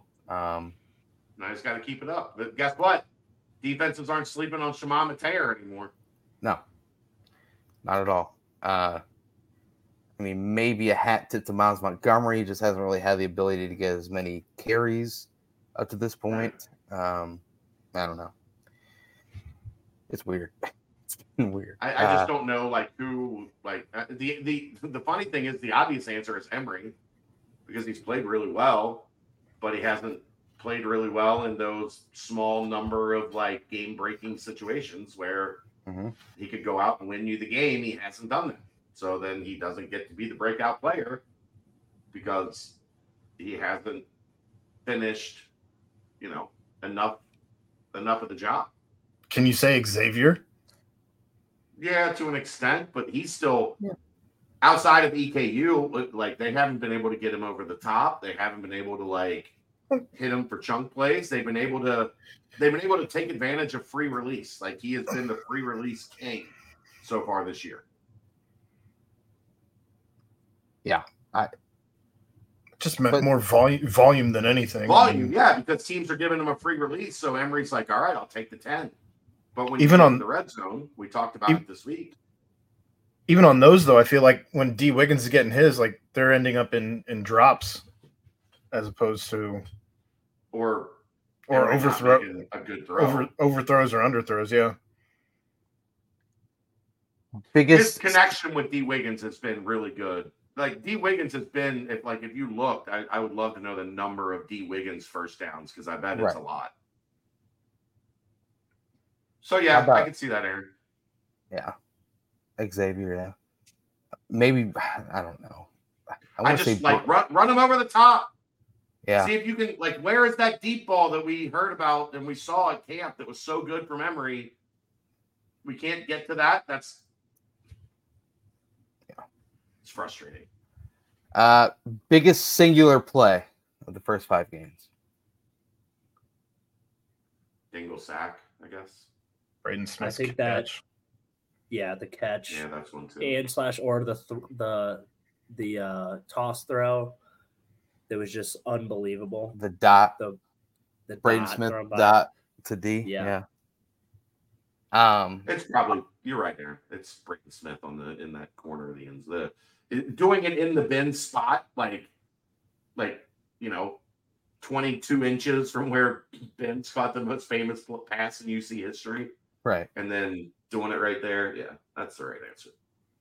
I'm going to also throw out the 4th down and 5 completion touchdown to Xavier Henderson against Eastern Kentucky, just because it kind of, set a tone that obviously has kind of not really changed, but is a little bit affected now since. Well, yeah, if things look better right now, we'd go back to that play and say that was like, right, that was the catalyst for this offense being dominant.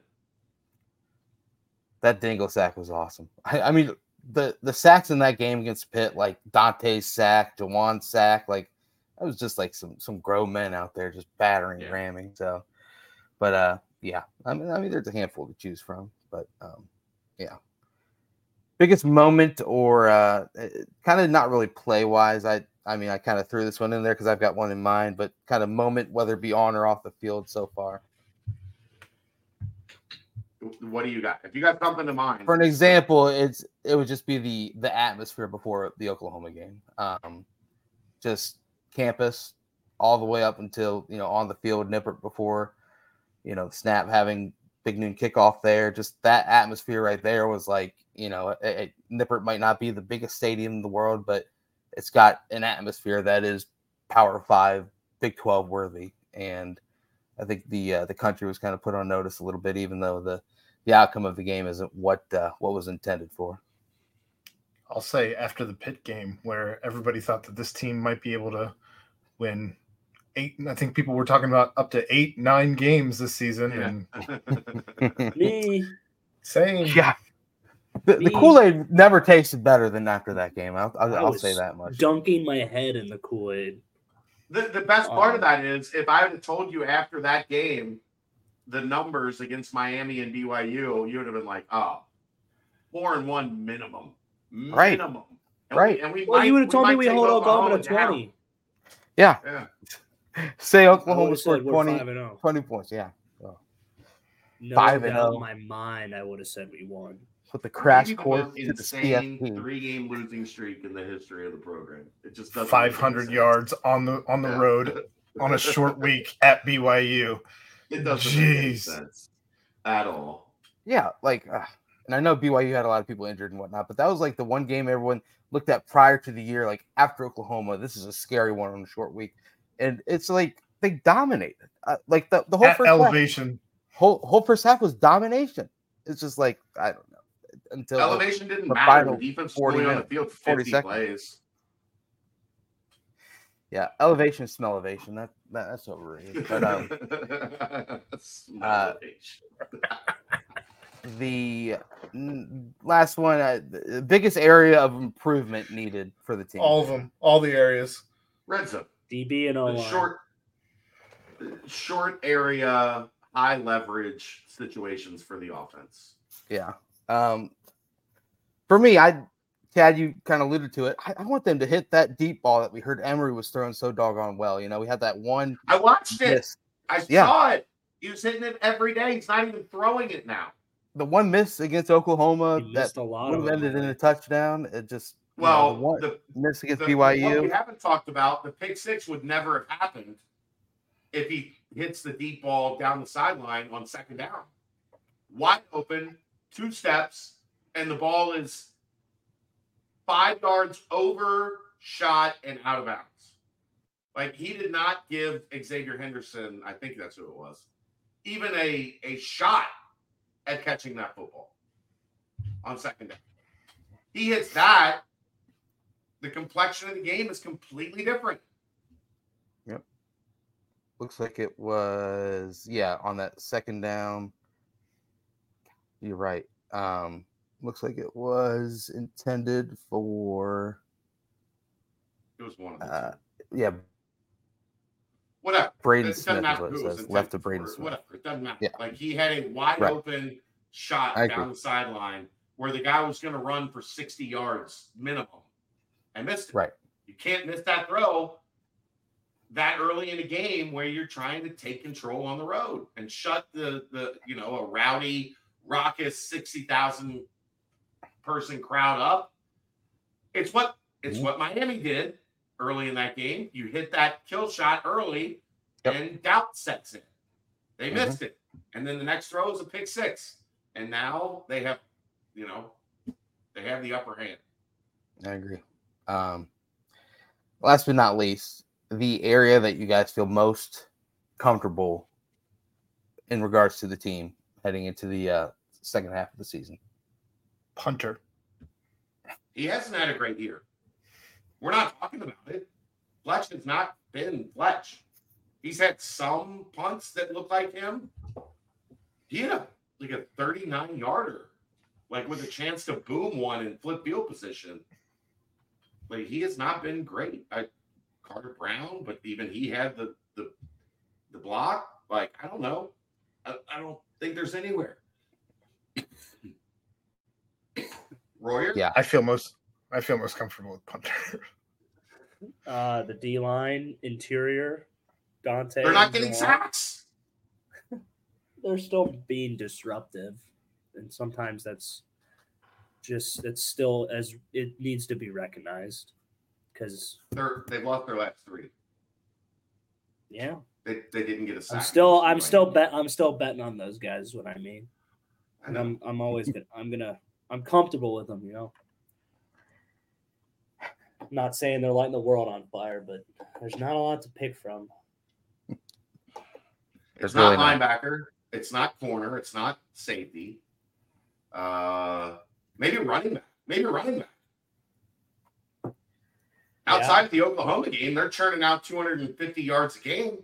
Maybe it's running back. Top 10 in the country in rushing, yeah. Are you serious? Yeah. Right, we're 10th in the country in rushing, and we're 2 and 3. Let me pull it up to be exact. exact. To the fold, man. Yeah, number 10 in the country. stat guy to add, create a metric score of all of points allowed, yards for, yards against, rush. All they can't rush. They can't rush in the high leverage situations though. They can't rush at goal line. They can't rush third and short, third and short, exactly fourth and short, 4th and 1. Yeah. Right. We have a severe high leverage handicap. It is a stuff. Mind-boggling. Handicapping our teams severely. They got a bunch of guys that don't know you can't stick your head all the way into the fan. That you have to just let it graze. It's got to be eyebrows and above. And, you got a bunch of guys taking the fan blade to the nose. The bridge of the nose is not where you want the fan blade on high to hit. I love it. We'll talk more next week. Obviously, next week will be a big basketball-centric pod as well, but we'll dive in more to game-by-game aspect and what needs to happen against Iowa State. But, that's what we got for now. Let's timestamp this, and we'll touch on recruiting, then hop in that mailbag. Quick Paper Supply, your local and family-owned restaurant supply company for all your non-food products. They provide mostly disposable restaurant supplies, products like to-go containers, cups, pizza boxes, to-go bags, can liners, napkins. They've been open since 2009 and are one of the largest minority-owned companies in the city. They also have cleaning and restroom supplies for all your janitorial needs. Call Nick 513-470-2029 and reference Bearcats for 20% off your first month of purchases. Boom, boom, boom. Thanks, Ed. You have a good night too, brother. All right, real quick. It was cool to see some of just a little bit of highlights from the commitments as far as their football season goes. Cale Woodburn, big stat line, 8 catches, 137 yards, touchdown. Marquise Parker has 6 sacks at the midseason point. That's a stat that the Bearcats would love to bring in. You saw another 2 touchdown game. for Gavin Grover, who is huge in person. So get excited about that one. Big Devin boy. Zahersky. Oh, big boy. Devin Zahersky. He reminds me of Josh when you first saw how big Josh was. Right. Well, and then what does Devin Zahersky remind you of? It 250-pounder. He's in there as a Wildcat quarterback. Takes a snap, runs it 65 yards for a touchdown. Outruns the defense. That's another big fella coming in for the tight end room. It'll be exciting. Exciting one-two punch. On the basketball side of things, Tyler Betsy dropped his commitment date, October 6th at 3 p.m. Final three are Alabama, UConn, and Cincinnati. You know, if you take a look at Betsy's offer list, outstanding. It is an offer list that looks awesome, and it'll a who's who of the basketball world, if you will. But yeah, big commitment date coming up this Friday, 3 p.m. Looks like, I believe, 247's carrying the commitment. Yes. So it's going to be all eyes for Bearcats fans on one Tyler Betsy. We don't typically do nightcaps on Friday. I think we might this Friday. I don't know. We'll see. I think there's a decent chance we have a show Friday. Very good. Very good. That is called a crumb. So stay locked in. Stay locked in. Sprinkle, drip, drip. The staff also visited Travis Perry. Any update on that recruitment? I think Perry was in Ole Miss this past weekend. Yeah. I think it's Cincinnati or Ole Miss. I mean, I guess Kentucky could decide to make a move, but that doesn't seem like it's going to happen as we get into this decision-making process. We'll see. He's got to visit the Cincinnati later in the month. That's as long as that happens, I think there's, Cincinnati and Ole Miss are probably the two at the top of the board, with Kentucky there, but not really doing a lot to make themselves a major factor. So we'll see on that. We're monitoring, much like we were monitoring Tyler Betsy before he came on the Cincinnati visit. Mm-hmm. We'll monitor Perry until he visits Cincinnati, and we'll see where it goes from there. Monetarization. If you head to someone's golf state championship match, I think you are highly monitoring him as well. So you're not going to practice. You don't get a chance to talk to him. You're not meeting with mom and dad. You are specifically going to say, we support you in all your endeavors, including your quest for a state golf championship. Like, that is a level of attention that most don't make. What was it? Josh Reed went golfing with Wes on his visit, right? Yeah, I believe they went golfing, and then they took him to the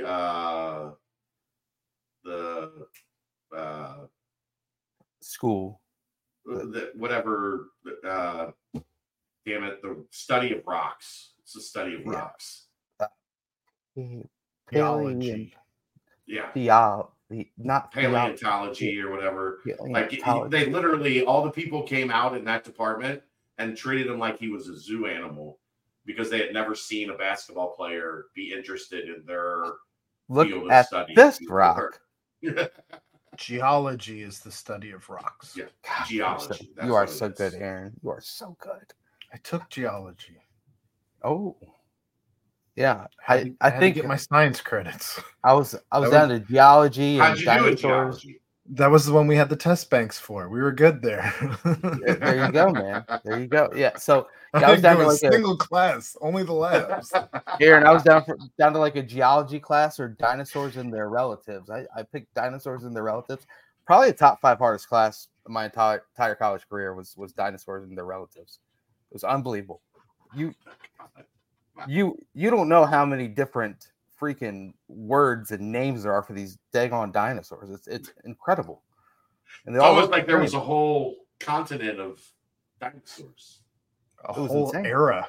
A whole time era. Yeah. Paleontologist, whatever. I just That mean was my freshman year the too. So I'm like drinking heavily, and I'm like, Jurassic wait a era. minute. I know, but talk like about the study of paleontology, dinosaurs, like there's a whole Anyway, thing. Mogwai, Suma, Rapa, Trapasava, Teratops. I'm like, what? I just I thought had there a was joke two. come to mind, Thought but there I'm was two not going to rats. tell it. Okay. Hey, we'll Moving let's go on. and keep off it. So I saw what Jane Quaintance went on an official visit to USF this past weekend. Like, what is I'm guessing. You know how we've heard a bunch of rumors about kids getting paid to go on official visits? Yeah. What was that all about?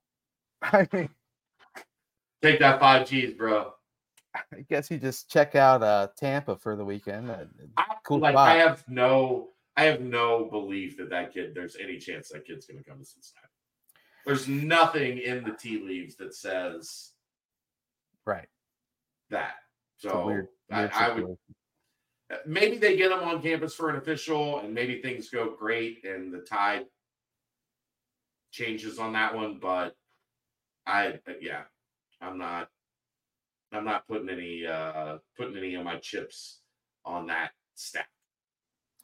And the other crazy thing is the staff has had a lot of success with big men out of the portal as well. And sure, there's the stipulations that are still surrounding the two big men that transferred in this year, Sure. But it seems as if it's they think, hey, I mean, we can potentially fill a hole through the portal that way as well if we swing and miss on these two really big prospects that we're going after. So big man heading down to USF. It was sunny down there this weekend, I believe. So might have watched them play like Rice or something. I think is who they played. Where the hell is he even at school now? Like, is he at IMG or? Aren't you in Orlando? Who, me? Yeah. No, Cocoa Beach, opposite side. Yeah, it was good weather. Tampa's like 3 hours. Since it's like 3 hours away. He's like Tampa area. I'm not Tampa. I'm 3 hours away from Tampa. Other coast. The other coast. Yeah. Other coast. So it's like saying like, hey, how's the weather in Cincinnati while you're in Athens? It could be completely different. But Aaron's internet can attest to that. Exactly. Florida's Florida, baby. The weather's fine here. We haven't had internet. We haven't had power for 14 days. We just lost our power. The power company says they should be here in 3 weeks to fix it. It's sunny. There were 4 drops of rain. There wasn't even rain the last time. I counted each of them. You said the converter dropped on your house or something. What was that? That was a different anyway. Yeah. All right, let's get this moving. Yes. Real quick, the tip-off time for the Crosstown Shootout was announced 6:30 on October 4th. Sorry, not October. December. So that's always fun. I love those late night tip-offs. December 9th. Pardon me. And then, of course, we'll be there covering the game. I will not be entering that godforsaken hellhole. Maybe with a disguise in the stands. No. 0% chance. Anything else basketball? We'll have a big basketball combo next. We'll have a bunch of basketball stuff tomorrow. There's a media availability tomorrow, and then an open practice, and should be good to go with kind of getting into basketball season. Brent, I like. Look, I'm gonna tell you right now. Yeah, it's really hard. If you're planning on a full basketball show, we don't know shit until we know the answer to these waivers. True. Like it's just going to be hard to talk about. That like until we have an answer, right? Dissecting this basketball season is damn near impossible. Because we can still talk about what we do know are the. But it's two completely different like teams. The what we talk about is completely different depending on 0 waivers, 1 waiver, 2 waivers. Right. Like every scenario. It's like writing your Lindy's article to preview the season in May. That was super fun. Right. Without knowing Ben Bryant was going to transfer. Super fun. Yeah. Like, we'll do it. I'm down. Like we got to talk. Did you say basketball. starting quarterback was going to be Ben Bryant? Aaron? Well, he had. And I had Orr. Right. Oh yeah, or yeah, that's the right way. Yeah. So like we will talk a shit ton of basketball next week. I'm down to talk a shit ton of basketball. I'm just saying. Hey, every conversation changes. Let's hope some news drops then. You know, that's a week away. Some news did drop and for another team, which was positive. I saw it today. I'm looking it up real fast. There was a 2-time transfer that was granted eligibility. If I find the tweet, it was I don't know. There we go. Little Rock's KK Robinson received a waiver from the NCAA is eligible for the 2023-24 season. 2-time transfer was at Texas A&M and Arkansas, so you're saying there's a chance. That's all I gotta say. But yeah, we'll dive more basketball next week. Schedule release, obviously, will be held up in that one as well, and just we'll talk a tale of two cities next week on the pod. But let's go and timestamp, and we'll head into the mailbag. Quick Paper Supply, your local and family-owned restaurant supply company for all your non-food products. Quick Paper services over 150 restaurants with weekly low minimum next-day deliveries, providing a wide range of food service products from to-go containers, cups, custom printed products, eco-friendly, and much more. They also have cleaning and restroom supplies for all your janitorial needs. Call Nick 513-470-2029. Reference Bearcats for 20% off your first month of purchases. All right. Yeah, buddy. Here we go with it's a decently deep mailbag. So Hell yeah. All right. Starting off in the football portion of the mailbag. I noticed several Bearcat defenders slipping on the natural turf at BYU, leading to wide open touchdowns. Who's responsible for getting our guys into the right shoes for the turf? Coaches, equipment managers, what can you tell us about the process? Are there any more games on grass this year? I remember a comment about the grass being cut high at BYU. Was that Cunningham? I believe it was Cunningham who said that. It was Cunningham.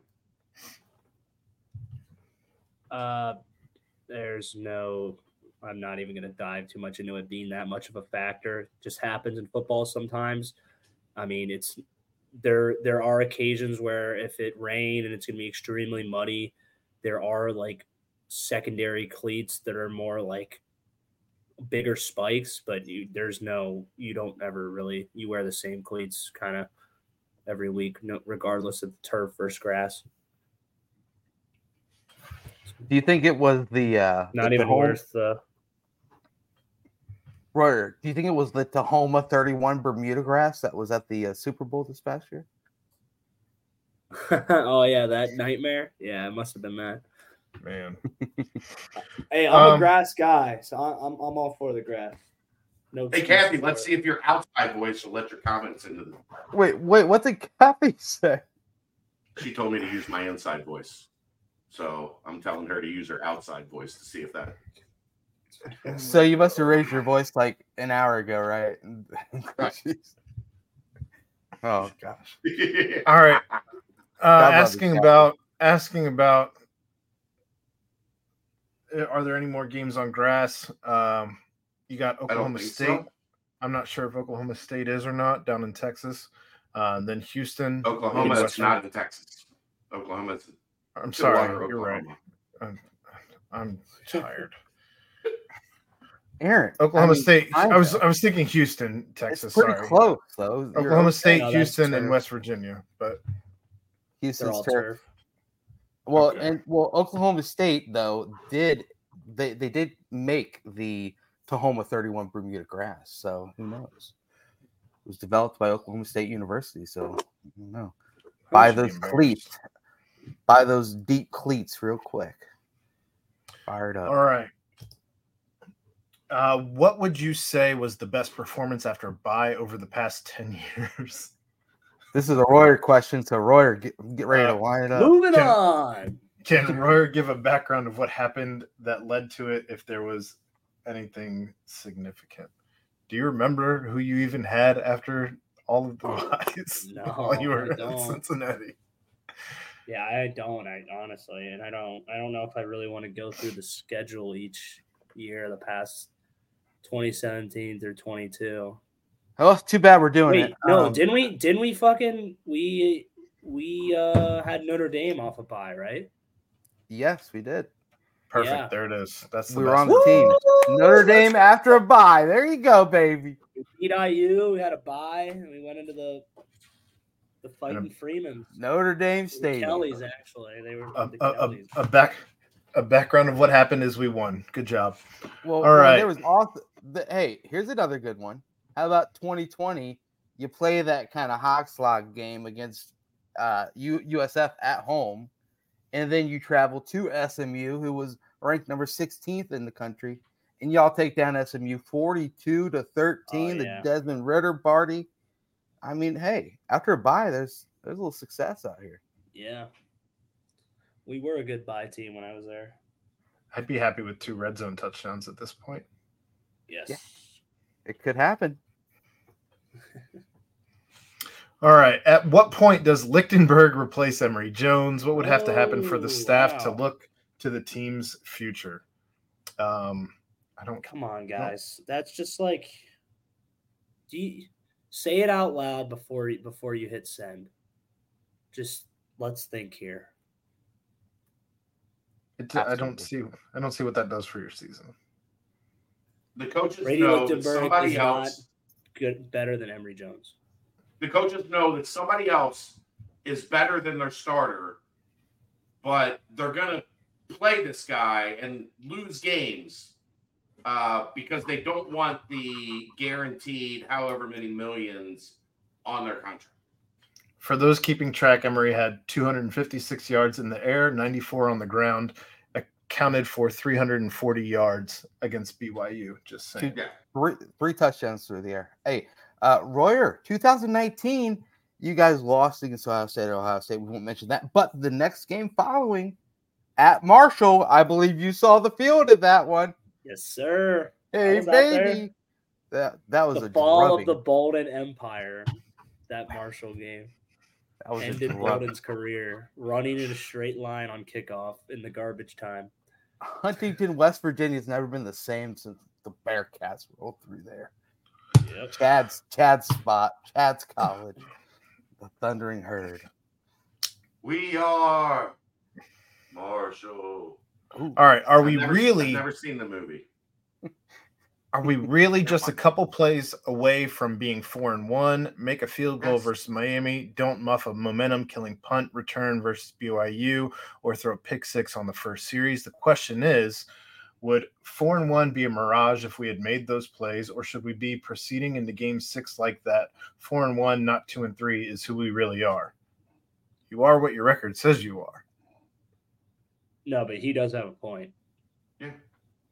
Also, if you're 4-1 right now and you're going into Iowa State, Baylor, Oklahoma State, 3 teams that have struggled, and you've got a significant momentum, you're looking at potentially 7-1, 6-2 in your inaugural Big 12 season. Oh, what could have been. Now all we can do is do 5-3 to salvage this horrendous. And instead, they're wearing pants with pee stains down the leg. They wash those out. Come on, man. Maybe shit stains. Those are harder to get out. Especially in the white ones. What was the most shocking thing about the BYU loss from an execution perspective? Number 1, continued ineffectiveness with pass blocking. Number 2, very little pressure on the quarterback when that is supposedly a hallmark of a Brian Brown defense. Number 3, no turnovers forced. Number 4, continued lack of playmaking in critical moments / no luck whatsoever from the football gods. Good list from Killer V. They hit on about everything that we talked about, why we lost. Shocking, I would say it's not shocking that we're not capitalizing in critical scenarios because that's proven to be something we've struggled with. Shocking is probably no sacks, the no pressure. Yeah, on the I would agree. Because honestly, if you do that and create a little havoc, I mean, sure you dominated the first 29 minutes of the game defensively, but you create that little extra havoc, like you said, you get a turnover in positive territory, and all of a sudden you got the momentum even higher than it's been all game, and you maybe punch in the score. But Or it might have negated one of their touchdowns too. Right. The conversation around the team has rapidly changed. Do you believe or agree with the statement that this team is talent deficient, especially as it pertains to the teams we've played and will play? According to ESPN Analytics, for whatever that's worth, UC is the favorite to win every game but UCF and at West Virginia, albeit all but I think one of them fall within the 60 to 40 range. We need to win at least 4 of these coin flip games. What are the major factors to get that done and play a bowl game for a solid year one? To Royer, how big of a role do you think coaching plays in the coin flip type games? Plays 90% of it. Well, I mean, that means you got to put your players in the place to succeed, and your players got to go execute. But I think we have the guys that can and will execute if put in the right spot, and I think we have guys that can kind of make plays on, like, go out there and make plays and just be a gamer too. So I don't think it's necessarily a lack of talent. I do think our secondary and our linebackers are not as deep as we're used to having, and I think that would help. But I don't think we have an all-in-all lack of talent on the team. I think we have a really talented quarterback, talented receivers, talented D-line, talented running backs. There are some holes. Talented interior offensive line. Yeah. Yeah, that's about as much as I'd say. All right. Curious of how much of Satterfield's results and reputation from Louisville are repeating themselves. For example, I heard during the hire from Louisville fans that his offense did a great job moving to the ball in the middle of the field, but struggled in the red zone. Feels like that's true here too. How much does the data back that up from his time at Louisville in terms of red zone scoring, and anecdotally anything else you see as trends that are coming to life here based on his time at Louisville? I mean, I don't think the standard. I think the standard needs to be higher here than how he was at Louisville for sure. I think 8-4 should be this should be the lowest bar for Cincinnati football. I don't think we should accept anything less than that. And he did kind of have somewhat of a resume of that in Louisville, and you hear that he had trouble kind of finding ways to win games and but he found ways to lose them sometimes. And I mean, that's kind of happening right now. I just want to point out that there is not a single team in the new Big 12, the 4 teams that joined the Big 12, none of them have won a game against a former Big 12 team. The only team with a win currently is BYU in the Big 12, and that's over Cincinnati. I just don't think that can be an excuse. I think we can't. I kind of hate the narrative of, it's like, what's realistic? Yeah, it's realistic we make a bowl game, but I hate saying that, and I don't think that should ever be the bar. The only point I'm trying to make is we put together a team off the waiver wire, essentially, right? Whereas Gus Malzahn had been there for several years, and BYU's coach was also new, I believe. This is his first year. No, he's been there a while. Has he? Yeah.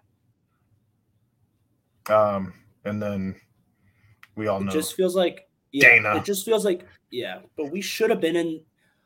Like, the record we have is unbelievable that we're 2-3, and it is calling back to, like, if what they're saying about him, like, it is kind of aligning in some ways that we are 2-3 and we should be 4-1. How much of that is Satterfield's fault? You can't blame it all on him. You can't blame it all on anyone. But I do think that there are, in my opinion, there are signs pointing towards what's been said. Since when did we listen to Louisville fans about anything? They have a Who point, gives is a what I'm saying. fuck about these people? I'm just saying the words that Their are being said. You athletic can department remove. was a complete and absolute dumpster fire when he was the coach there. They I know. hired Bobby Petrino for a second time after he got caught with his side piece and he wore a neck brace, acting like he didn't know what the hell was going on. They stole money from the foundation. They lie, they cheat, they steal their way into the ACC. I don't give a fuck what Louisville fans say. I don't Just care. take the title of who's saying it off of them, and you just can't look do at that. it objectively. They're If you're looking at it unhinged. objectively, we're 2-3. They're 5-0. Well, and if all you- they care we about gotta- is we gotta Scott win. Satterfield. If We you gotta win. take that Scott's off of trying them, to get us Ryan, there. the Appalachian State people, they still love Satterfield. I know, but we gotta win fucking games. That's what it's about.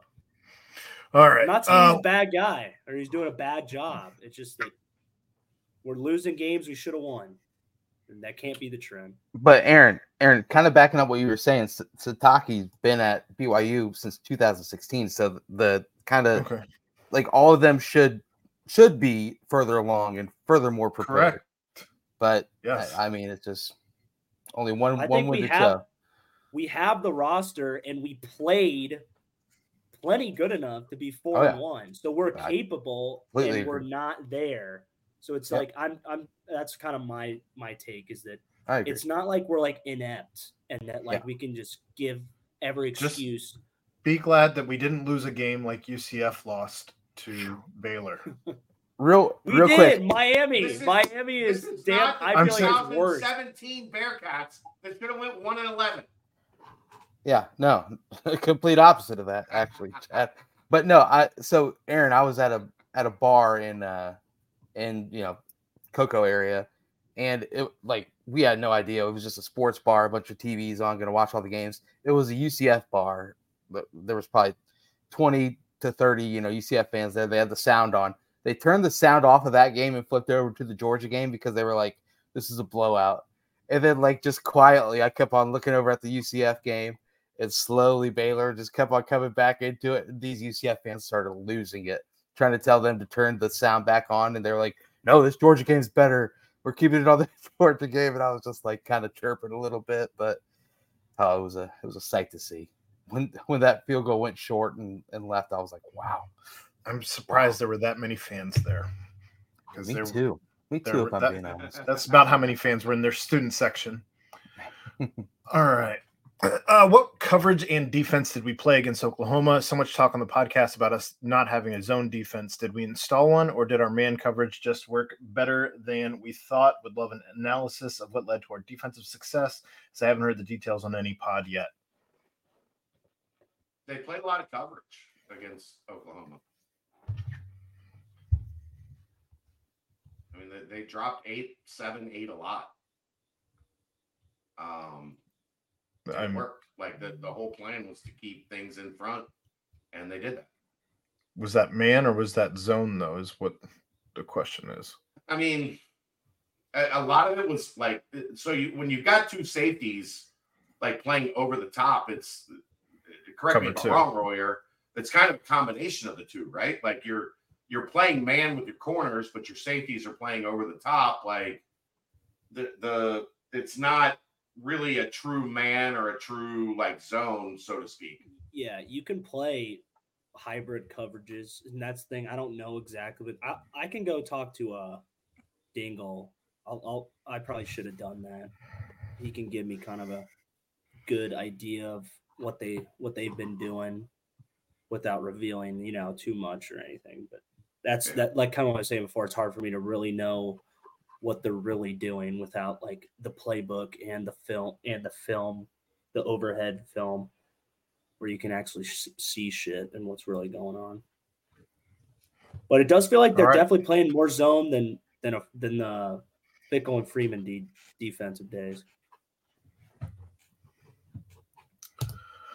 All right. Are we overhyping the Fickle era based on the competition he faced? I remember a lot of very close games that if they went the other way, we would be looking at his tenure differently. He did so well here and great coaching and recruiter / developer, but are we expecting too much from Satterfield in year one in comparing him to Fickle, especially with the major step up in competition? Would Fickle have won any more games in the Big 12 this year? His offenses seemed to lose steam last year when Geno took over. I think we would be 4-1 with Fickle, in my opinion. I just think we'd be a more sound team, and we'd. Was that the dog? Sound like a door. What was that? Gussie letting the dog out. I mean, I think the competition is better, but I don't think these teams we've played have been like world beaters. We'll see how Oklahoma does versus Texas. They're obviously a good team. I think we played them well, but I mean, you look at BYU and Pitt, and it's just Miami. Yeah, it just they didn't like BYU didn't like blow me away in any regards. no. Look at the statistics that we had. What was it? The minus. What were we talking about earlier? I forget. Like the win percentage shit. It's like a game we very should. It's not like what I said before. We're not incompetent. We're not incompetent, and we're not playing terrible. Right. That's the frustrating part. Like that's the frustrating part. So it's not like I think like we're outmatched and that we're in some like juggernaut. We've been in this juggernaut schedule. Yeah. That like that's why like we won, like we just won all the time because we were playing dog shit teams and now we're playing like great teams. It's like I think it's somewhere in the middle. I think there's teams in that American that would give this BYU team and the Pitt team and the Miami team a run for their money every week too. I just think that when you have an established culture with Fickle for 5 years, I think you win the game. You win this past week. You win the Miami game. I don't think you drop those 2 games. I think you'd be even closer versus Oklahoma. But yeah, I mean, Satterfield's not Luke Fickle in the playoff year. That's obvious, and he's not going to be that right now. I don't know if he'll ever be that because I personally think Luke Fickle will end up being one of the best coaches in college football. That's my opinion on him. Oof. But I think you're in for a rude awakening, unfortunately, because they have a large hill to climb at Wisconsin right now. I know. And the way they got their program is similar in ways to where they got our program, and they're going to have chances. Yeah, it's just Ohio State, Michigan, Penn State, USC. Like there's 6 kind of monsters in their way right now that were not in their way in Cincinnati. You had to get over the UCF hump, and that was it. I mean, year one though, they're probably going to play in the Big Ten championship game, which is just because they have the stupid divisions. They are 100%. Yeah. Who else are you taking out of that side? I mean, they're gonna win. Who?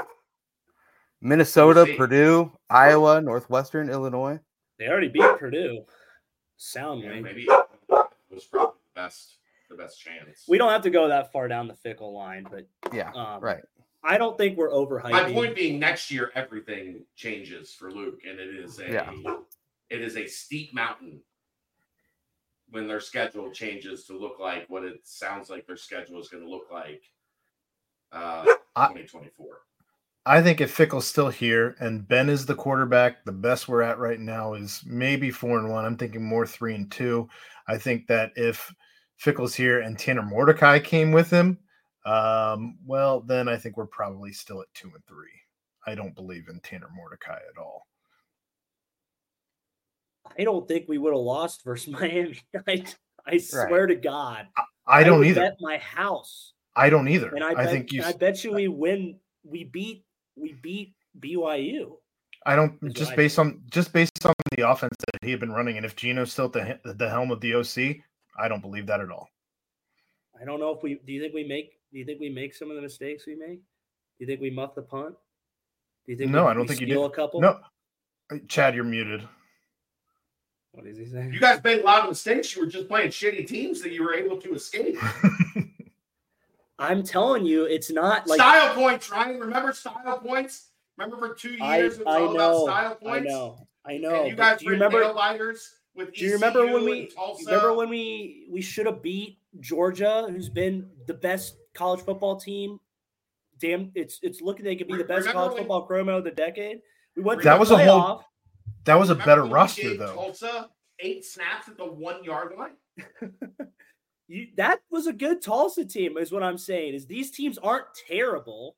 Like you They take weren't. I'm telling you, BYU. I watched. If you take that BYU team and how they played versus us, did they look like anything special? Did they look like a team that beat Arkansas at Arkansas? I'm just telling you. SMU gave Oklahoma a game at Oklahoma. I see what Ryan's saying, and I think it's just more of a. And Tulsa got the piss beat out of them at Tulsa. Well, Oklahoma does that this, Tulsa though. team's terrible. Peaks and valleys. Oklahoma peaks and valleys. Now the Tulsa team's terrible. I didn't say Tulsa. I said SMU. SMU's not good. But you're saying that like Tulsa, that we were talking about the Tulsa of 3 years ago. But 2 my years point ago, is 1 year ago. My point is that Luke would have had access to the same transfer portal that everyone has access to. So we Tanner we Mordecai, really, come on down. I don't think he would have called in Tanner Mordecai, but I think it's more of a Look, Jaheim. that's a character flaw. I'm thinking Tanner Mordecai was the answer as a character flaw. I'm sorry. I'll text Luke right now. All right. He was so afraid of him. Like he was like this. You guys kicked that guy's ass for 3 years. I know. Kicked his ass. It wasn't even close. You dominated him. I know. After the loss on Friday, I was wondering who in the locker room are holding each other accountable at halftime or on the sideline when momentum swings. Who have you guys seen as the vocal leaders on this team? Keegan just posted a great article in the locker room, but I'm curious on everyone's thoughts. No idea. I have no idea. Ryan would know better than us. He knows guys in the locker room. I think no idea. The holdovers are pissed off. I think some of the new guys are kind of thinking like this was going to be maybe a little easier than it has been. I don't know. We're going to find out in the next 3 weeks. That's what I'll tell you, Cincy fan. We're going to find out because these are 3 winnable games. Iowa State, Baylor, Oklahoma State, 3 winnable games. Do they win? If we win all those, we're still 5-3. That just does not sound good still. 5-3? What do you mean that doesn't sound good? It just sounds bad. Like, we're 5-3. Just doesn't sound good. Sounds like shit.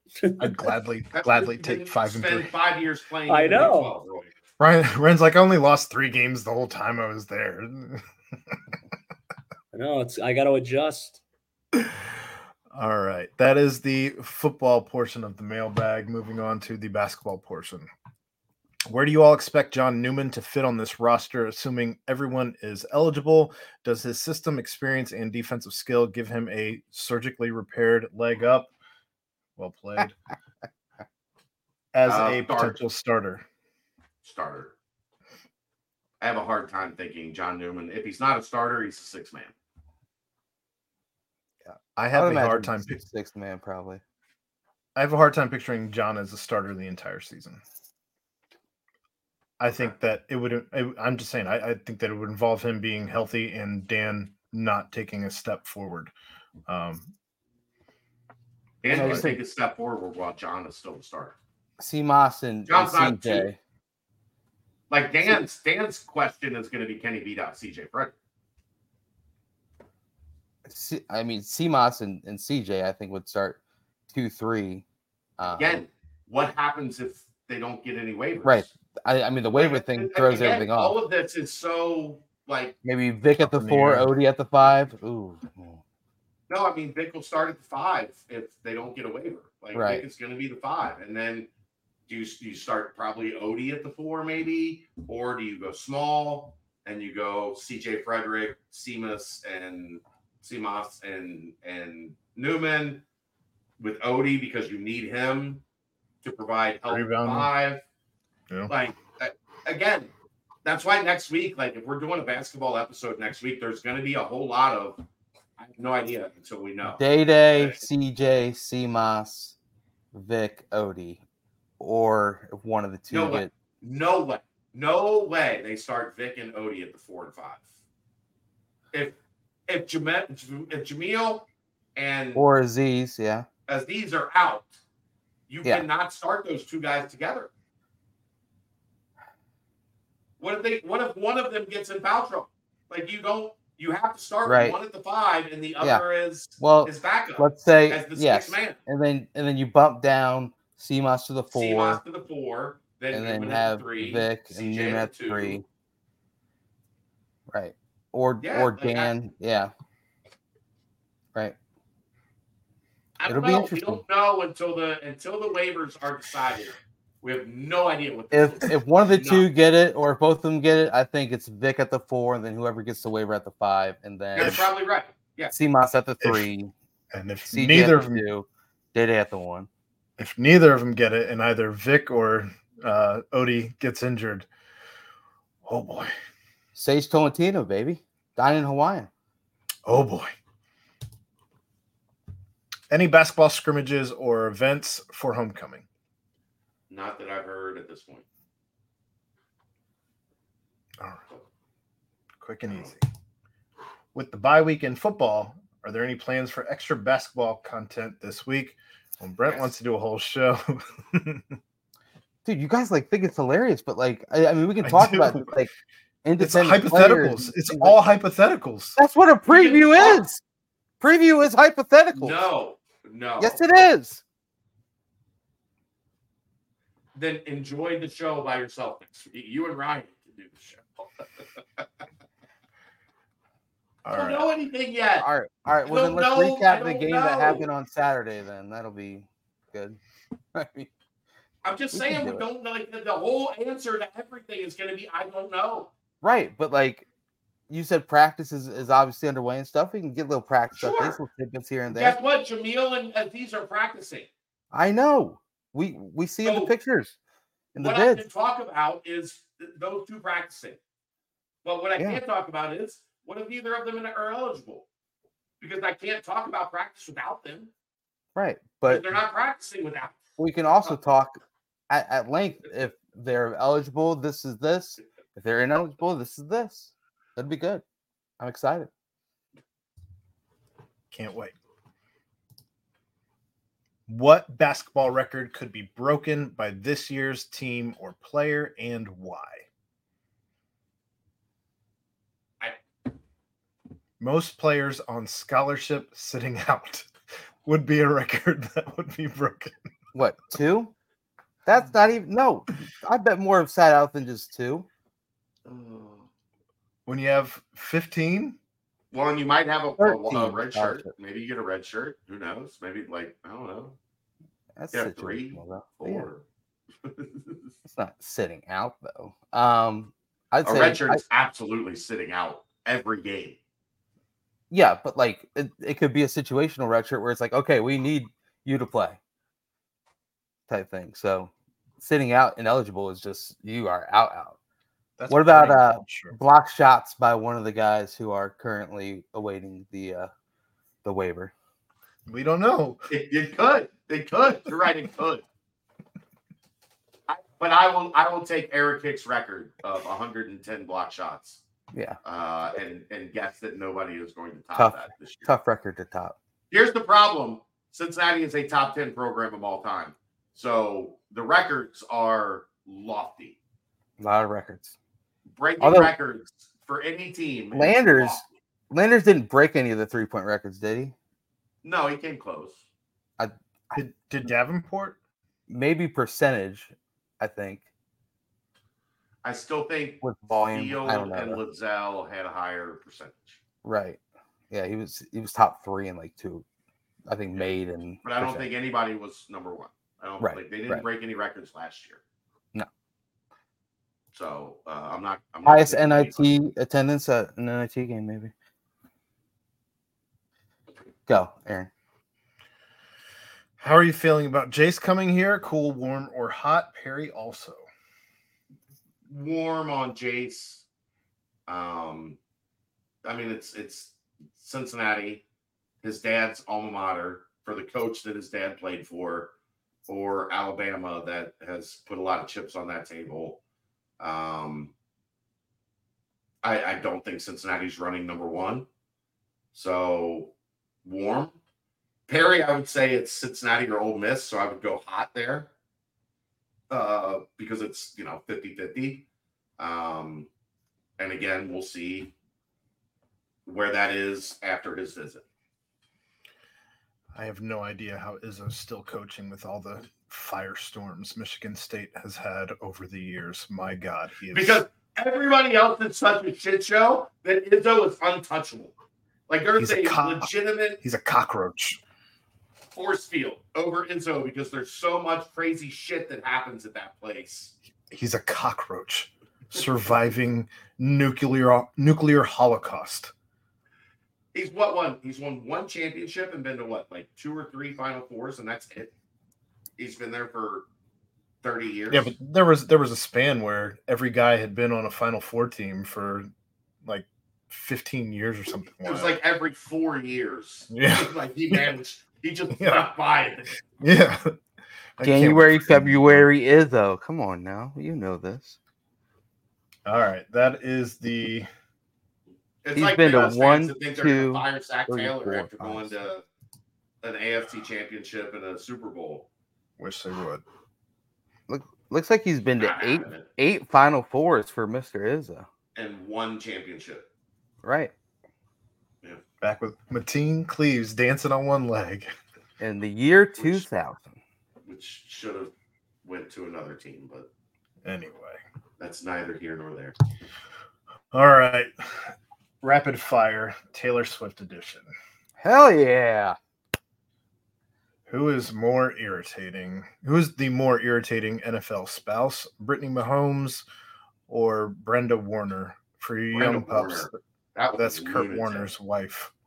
She was crazy. Batshit crazy, Linda Warner. What would she do? I don't remember her. I don't know anything about her. Nuts. Like, it just said off the cuff, like, just crazy, like, super religious, like, batshit crazy type things. Uh-huh. I'm gonna go Brittany Mahomes. Brittany Mahomes is just crazy because she hangs out with his brother. Is Jackson tied in with Brittany or are we saying? Well, even the stuff that she was doing, spraying everybody with champagne. I don't know. Would you do that if you won? I want her going down with a banana peel with the entire O'Doyle family. Get out of here. That's why we got T Swift, baby. Next. Anyway, best Taylor Swift song. They're all terrible. Aaron, what's your pick? I couldn't tell you one. Gosh, I hope there's some Swift. I like Enchanted. Oh wow, you took mine. Let's go. Isn't it amazing, dude? That song. Yeah, it's great. Like Good that song. Intro, the build, and then. All right, Taylor Swift or Carrie Underwood? Wait, we didn't get Chad's favorite. He's gone. He left. Taylor Swift or Carrie Underwood? Carrie Underwood. Oh.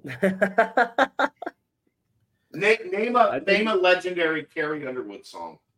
I think I like Taylor Swift more. Sunday Night Football. Right, that's it. That's all you got. The Sunday Night Football song. Good job. I'll take it. Quick, The cheater one? Before he cheats? Before he cheats on me. Yeah. The cheater one. My key into the side of this. Whatever. That one. So a quick Carrie Underwood story. So I was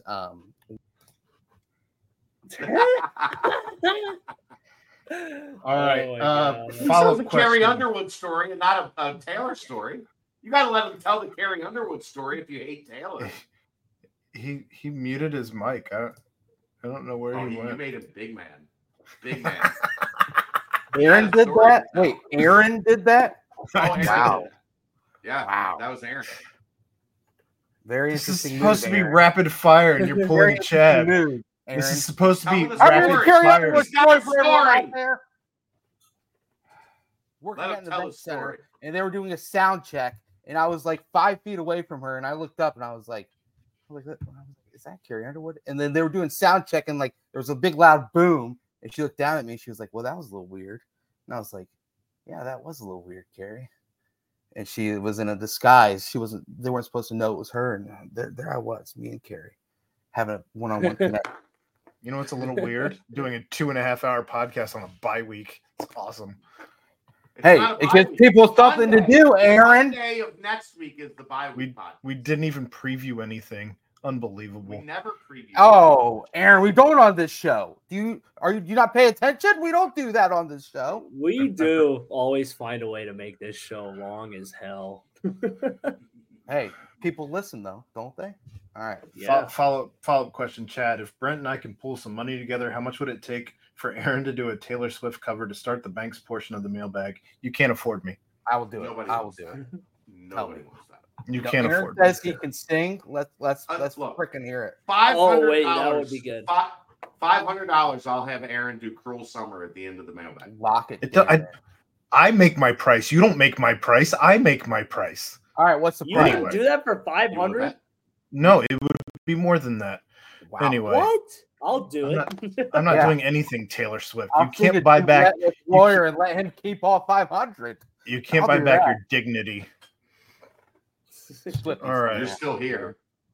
When Brent gets married, what's more likely, during football season or during basketball season? Neither, Merc. Football season, Football. 100%. 0% chance. It's I gonna be. I need 6 weeks off because I'm getting married and then going on. It's gonna be summertime. honeymoon. I'm getting married in Alaska and then going on a month-long honeymoon in Australia. Swift is gonna perform at the wedding. Just wait. For it. He would take the full cruise around the world from Alaska. Yeah, and Taylor Swift will be Ending in there. Australia, and then yeah. Anyway, Sure. All right, next. You guys are funny. would Aaron rather watch an FC Cincy playoff game or the AAC Football Conference Championship game? Also, what are the funds needed to send Aaron to watch a noon AAC basketball game at ECU? Again, you can't afford me. FC Cincy playoff game. Yes, 100%. you can. You said No. you can't afford me, and they can absolutely afford you. No, they can't. You're going to send me to ECU instead of spending the weekend with my Aaron. daughter? No, they can't afford it. Aaron, here's $2,000 to go to ECU for a Saturday basketball game. No one's UC Merck is not doing that. Look at the person I know asking the you question. said you You said don't there's know. no price. There is a price. Is my point. It's I'll different take than this having $2,000. Taylor Swift. Ooh, that's enticing. Brent, That's $2,000. We'll send Aaron to ECU. That's enticing. For a Sunday noon tip. It's not happening. Going to ECU. All right. That's damn enticing right there. Aaron, say this. Irish wristwatch. Cool story. That was weird, but also- I think you just Aaron passed the test. That was pretty good. also, Aaron, have you ever looked up Aaron in the Urban Dictionary? No. Why would anyone look up their name? And I don't I'll ever look get it on up. Urban Dictionary. I'll I look did it that up in real like quick. high school, college, not in my, I'm almost 40, D-Monk. Not on Oh, Urban wow. Dictionary. Oh, Aaron, before you get all mad, listen to this. I mean, one of them is Aaron is a sweet, loving, caring guy who will never let you down. Being near to him will give you butterflies and make you ungodly happy. So before you get off the whole edge of things, but Weird. a couple other ones are pretty bad.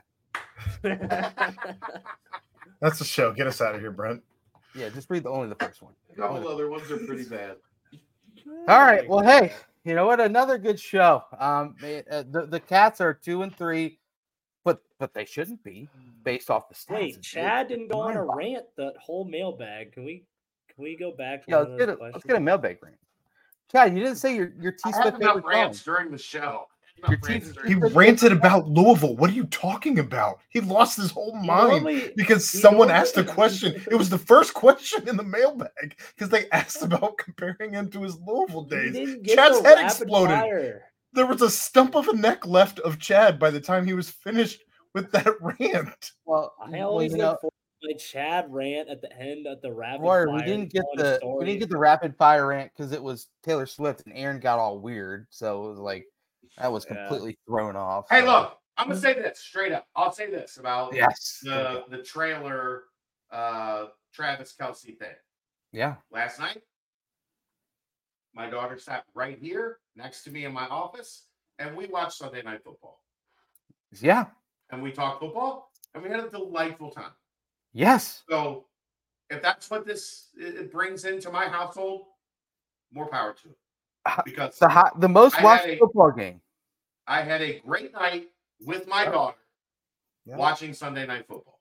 Yep. How many times did they show Taylor? I think 20 was the number.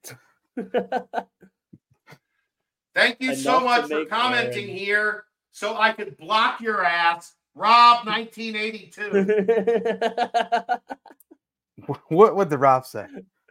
Thank you so much for taking Scott Satterfield off our hands. Thank you so much for commenting in the chat so I can block your ass. You can never comment here again. They're active. Well, hey, Chad, I think that's what everyone's experiencing is that, you know what? You get to sit there and watch. 5-0. Cheer for your fucking team. What are you doing? Watch this podcast. I was still on the Taylor Swift thing, but you know what? I agree. Yeah. 1040 in Louisville up in the mentions. It's cool. We'll take it. We'll take it. But hey, team, you got your dream coach, Jeff Fromm. Congratulations. Go Louisville. You'll be 7-5. It'll be awesome. I hope Marcus Freeman kicks your dick in the dirt on Saturday. I will. Enjoy that Papa John's afterwards. Another fun thing last night, Chad. Sauce Gardner, Travis Kelce, Brian Cook, Cincinnati's on center stage as well. So big time. Yeah. Jersey exchange at the end of the game. Center field, right there, center stage. Travis and Sauce chopping it up. Doesn't get any better than that. Not too bad for the brand. But hey, big shout out, big thank you. Obviously, bye week. Iowa State getting ready to come up a little later. But hey, we're gonna have a wall-to-wall basketball pod next Monday. Cannot wait. It's gonna be so much fun. But hey, big shout out as always. 3 hours for Aaron. Big shout out as always to Danco Transmission and Auto Care. Big shout out to Quick Paper Supply for their timestamps, and also a quick shout out to Home Field Apparel for sponsoring the mailbag. Aside from that, hey, for my guys, my pals, partners in crime when it comes to Monday nights, Aaron Smith, Chad Brendo, and Ryan Royer. I am Brent Young, and another fantastic BBP presented by BearcatJournal.com. See ya.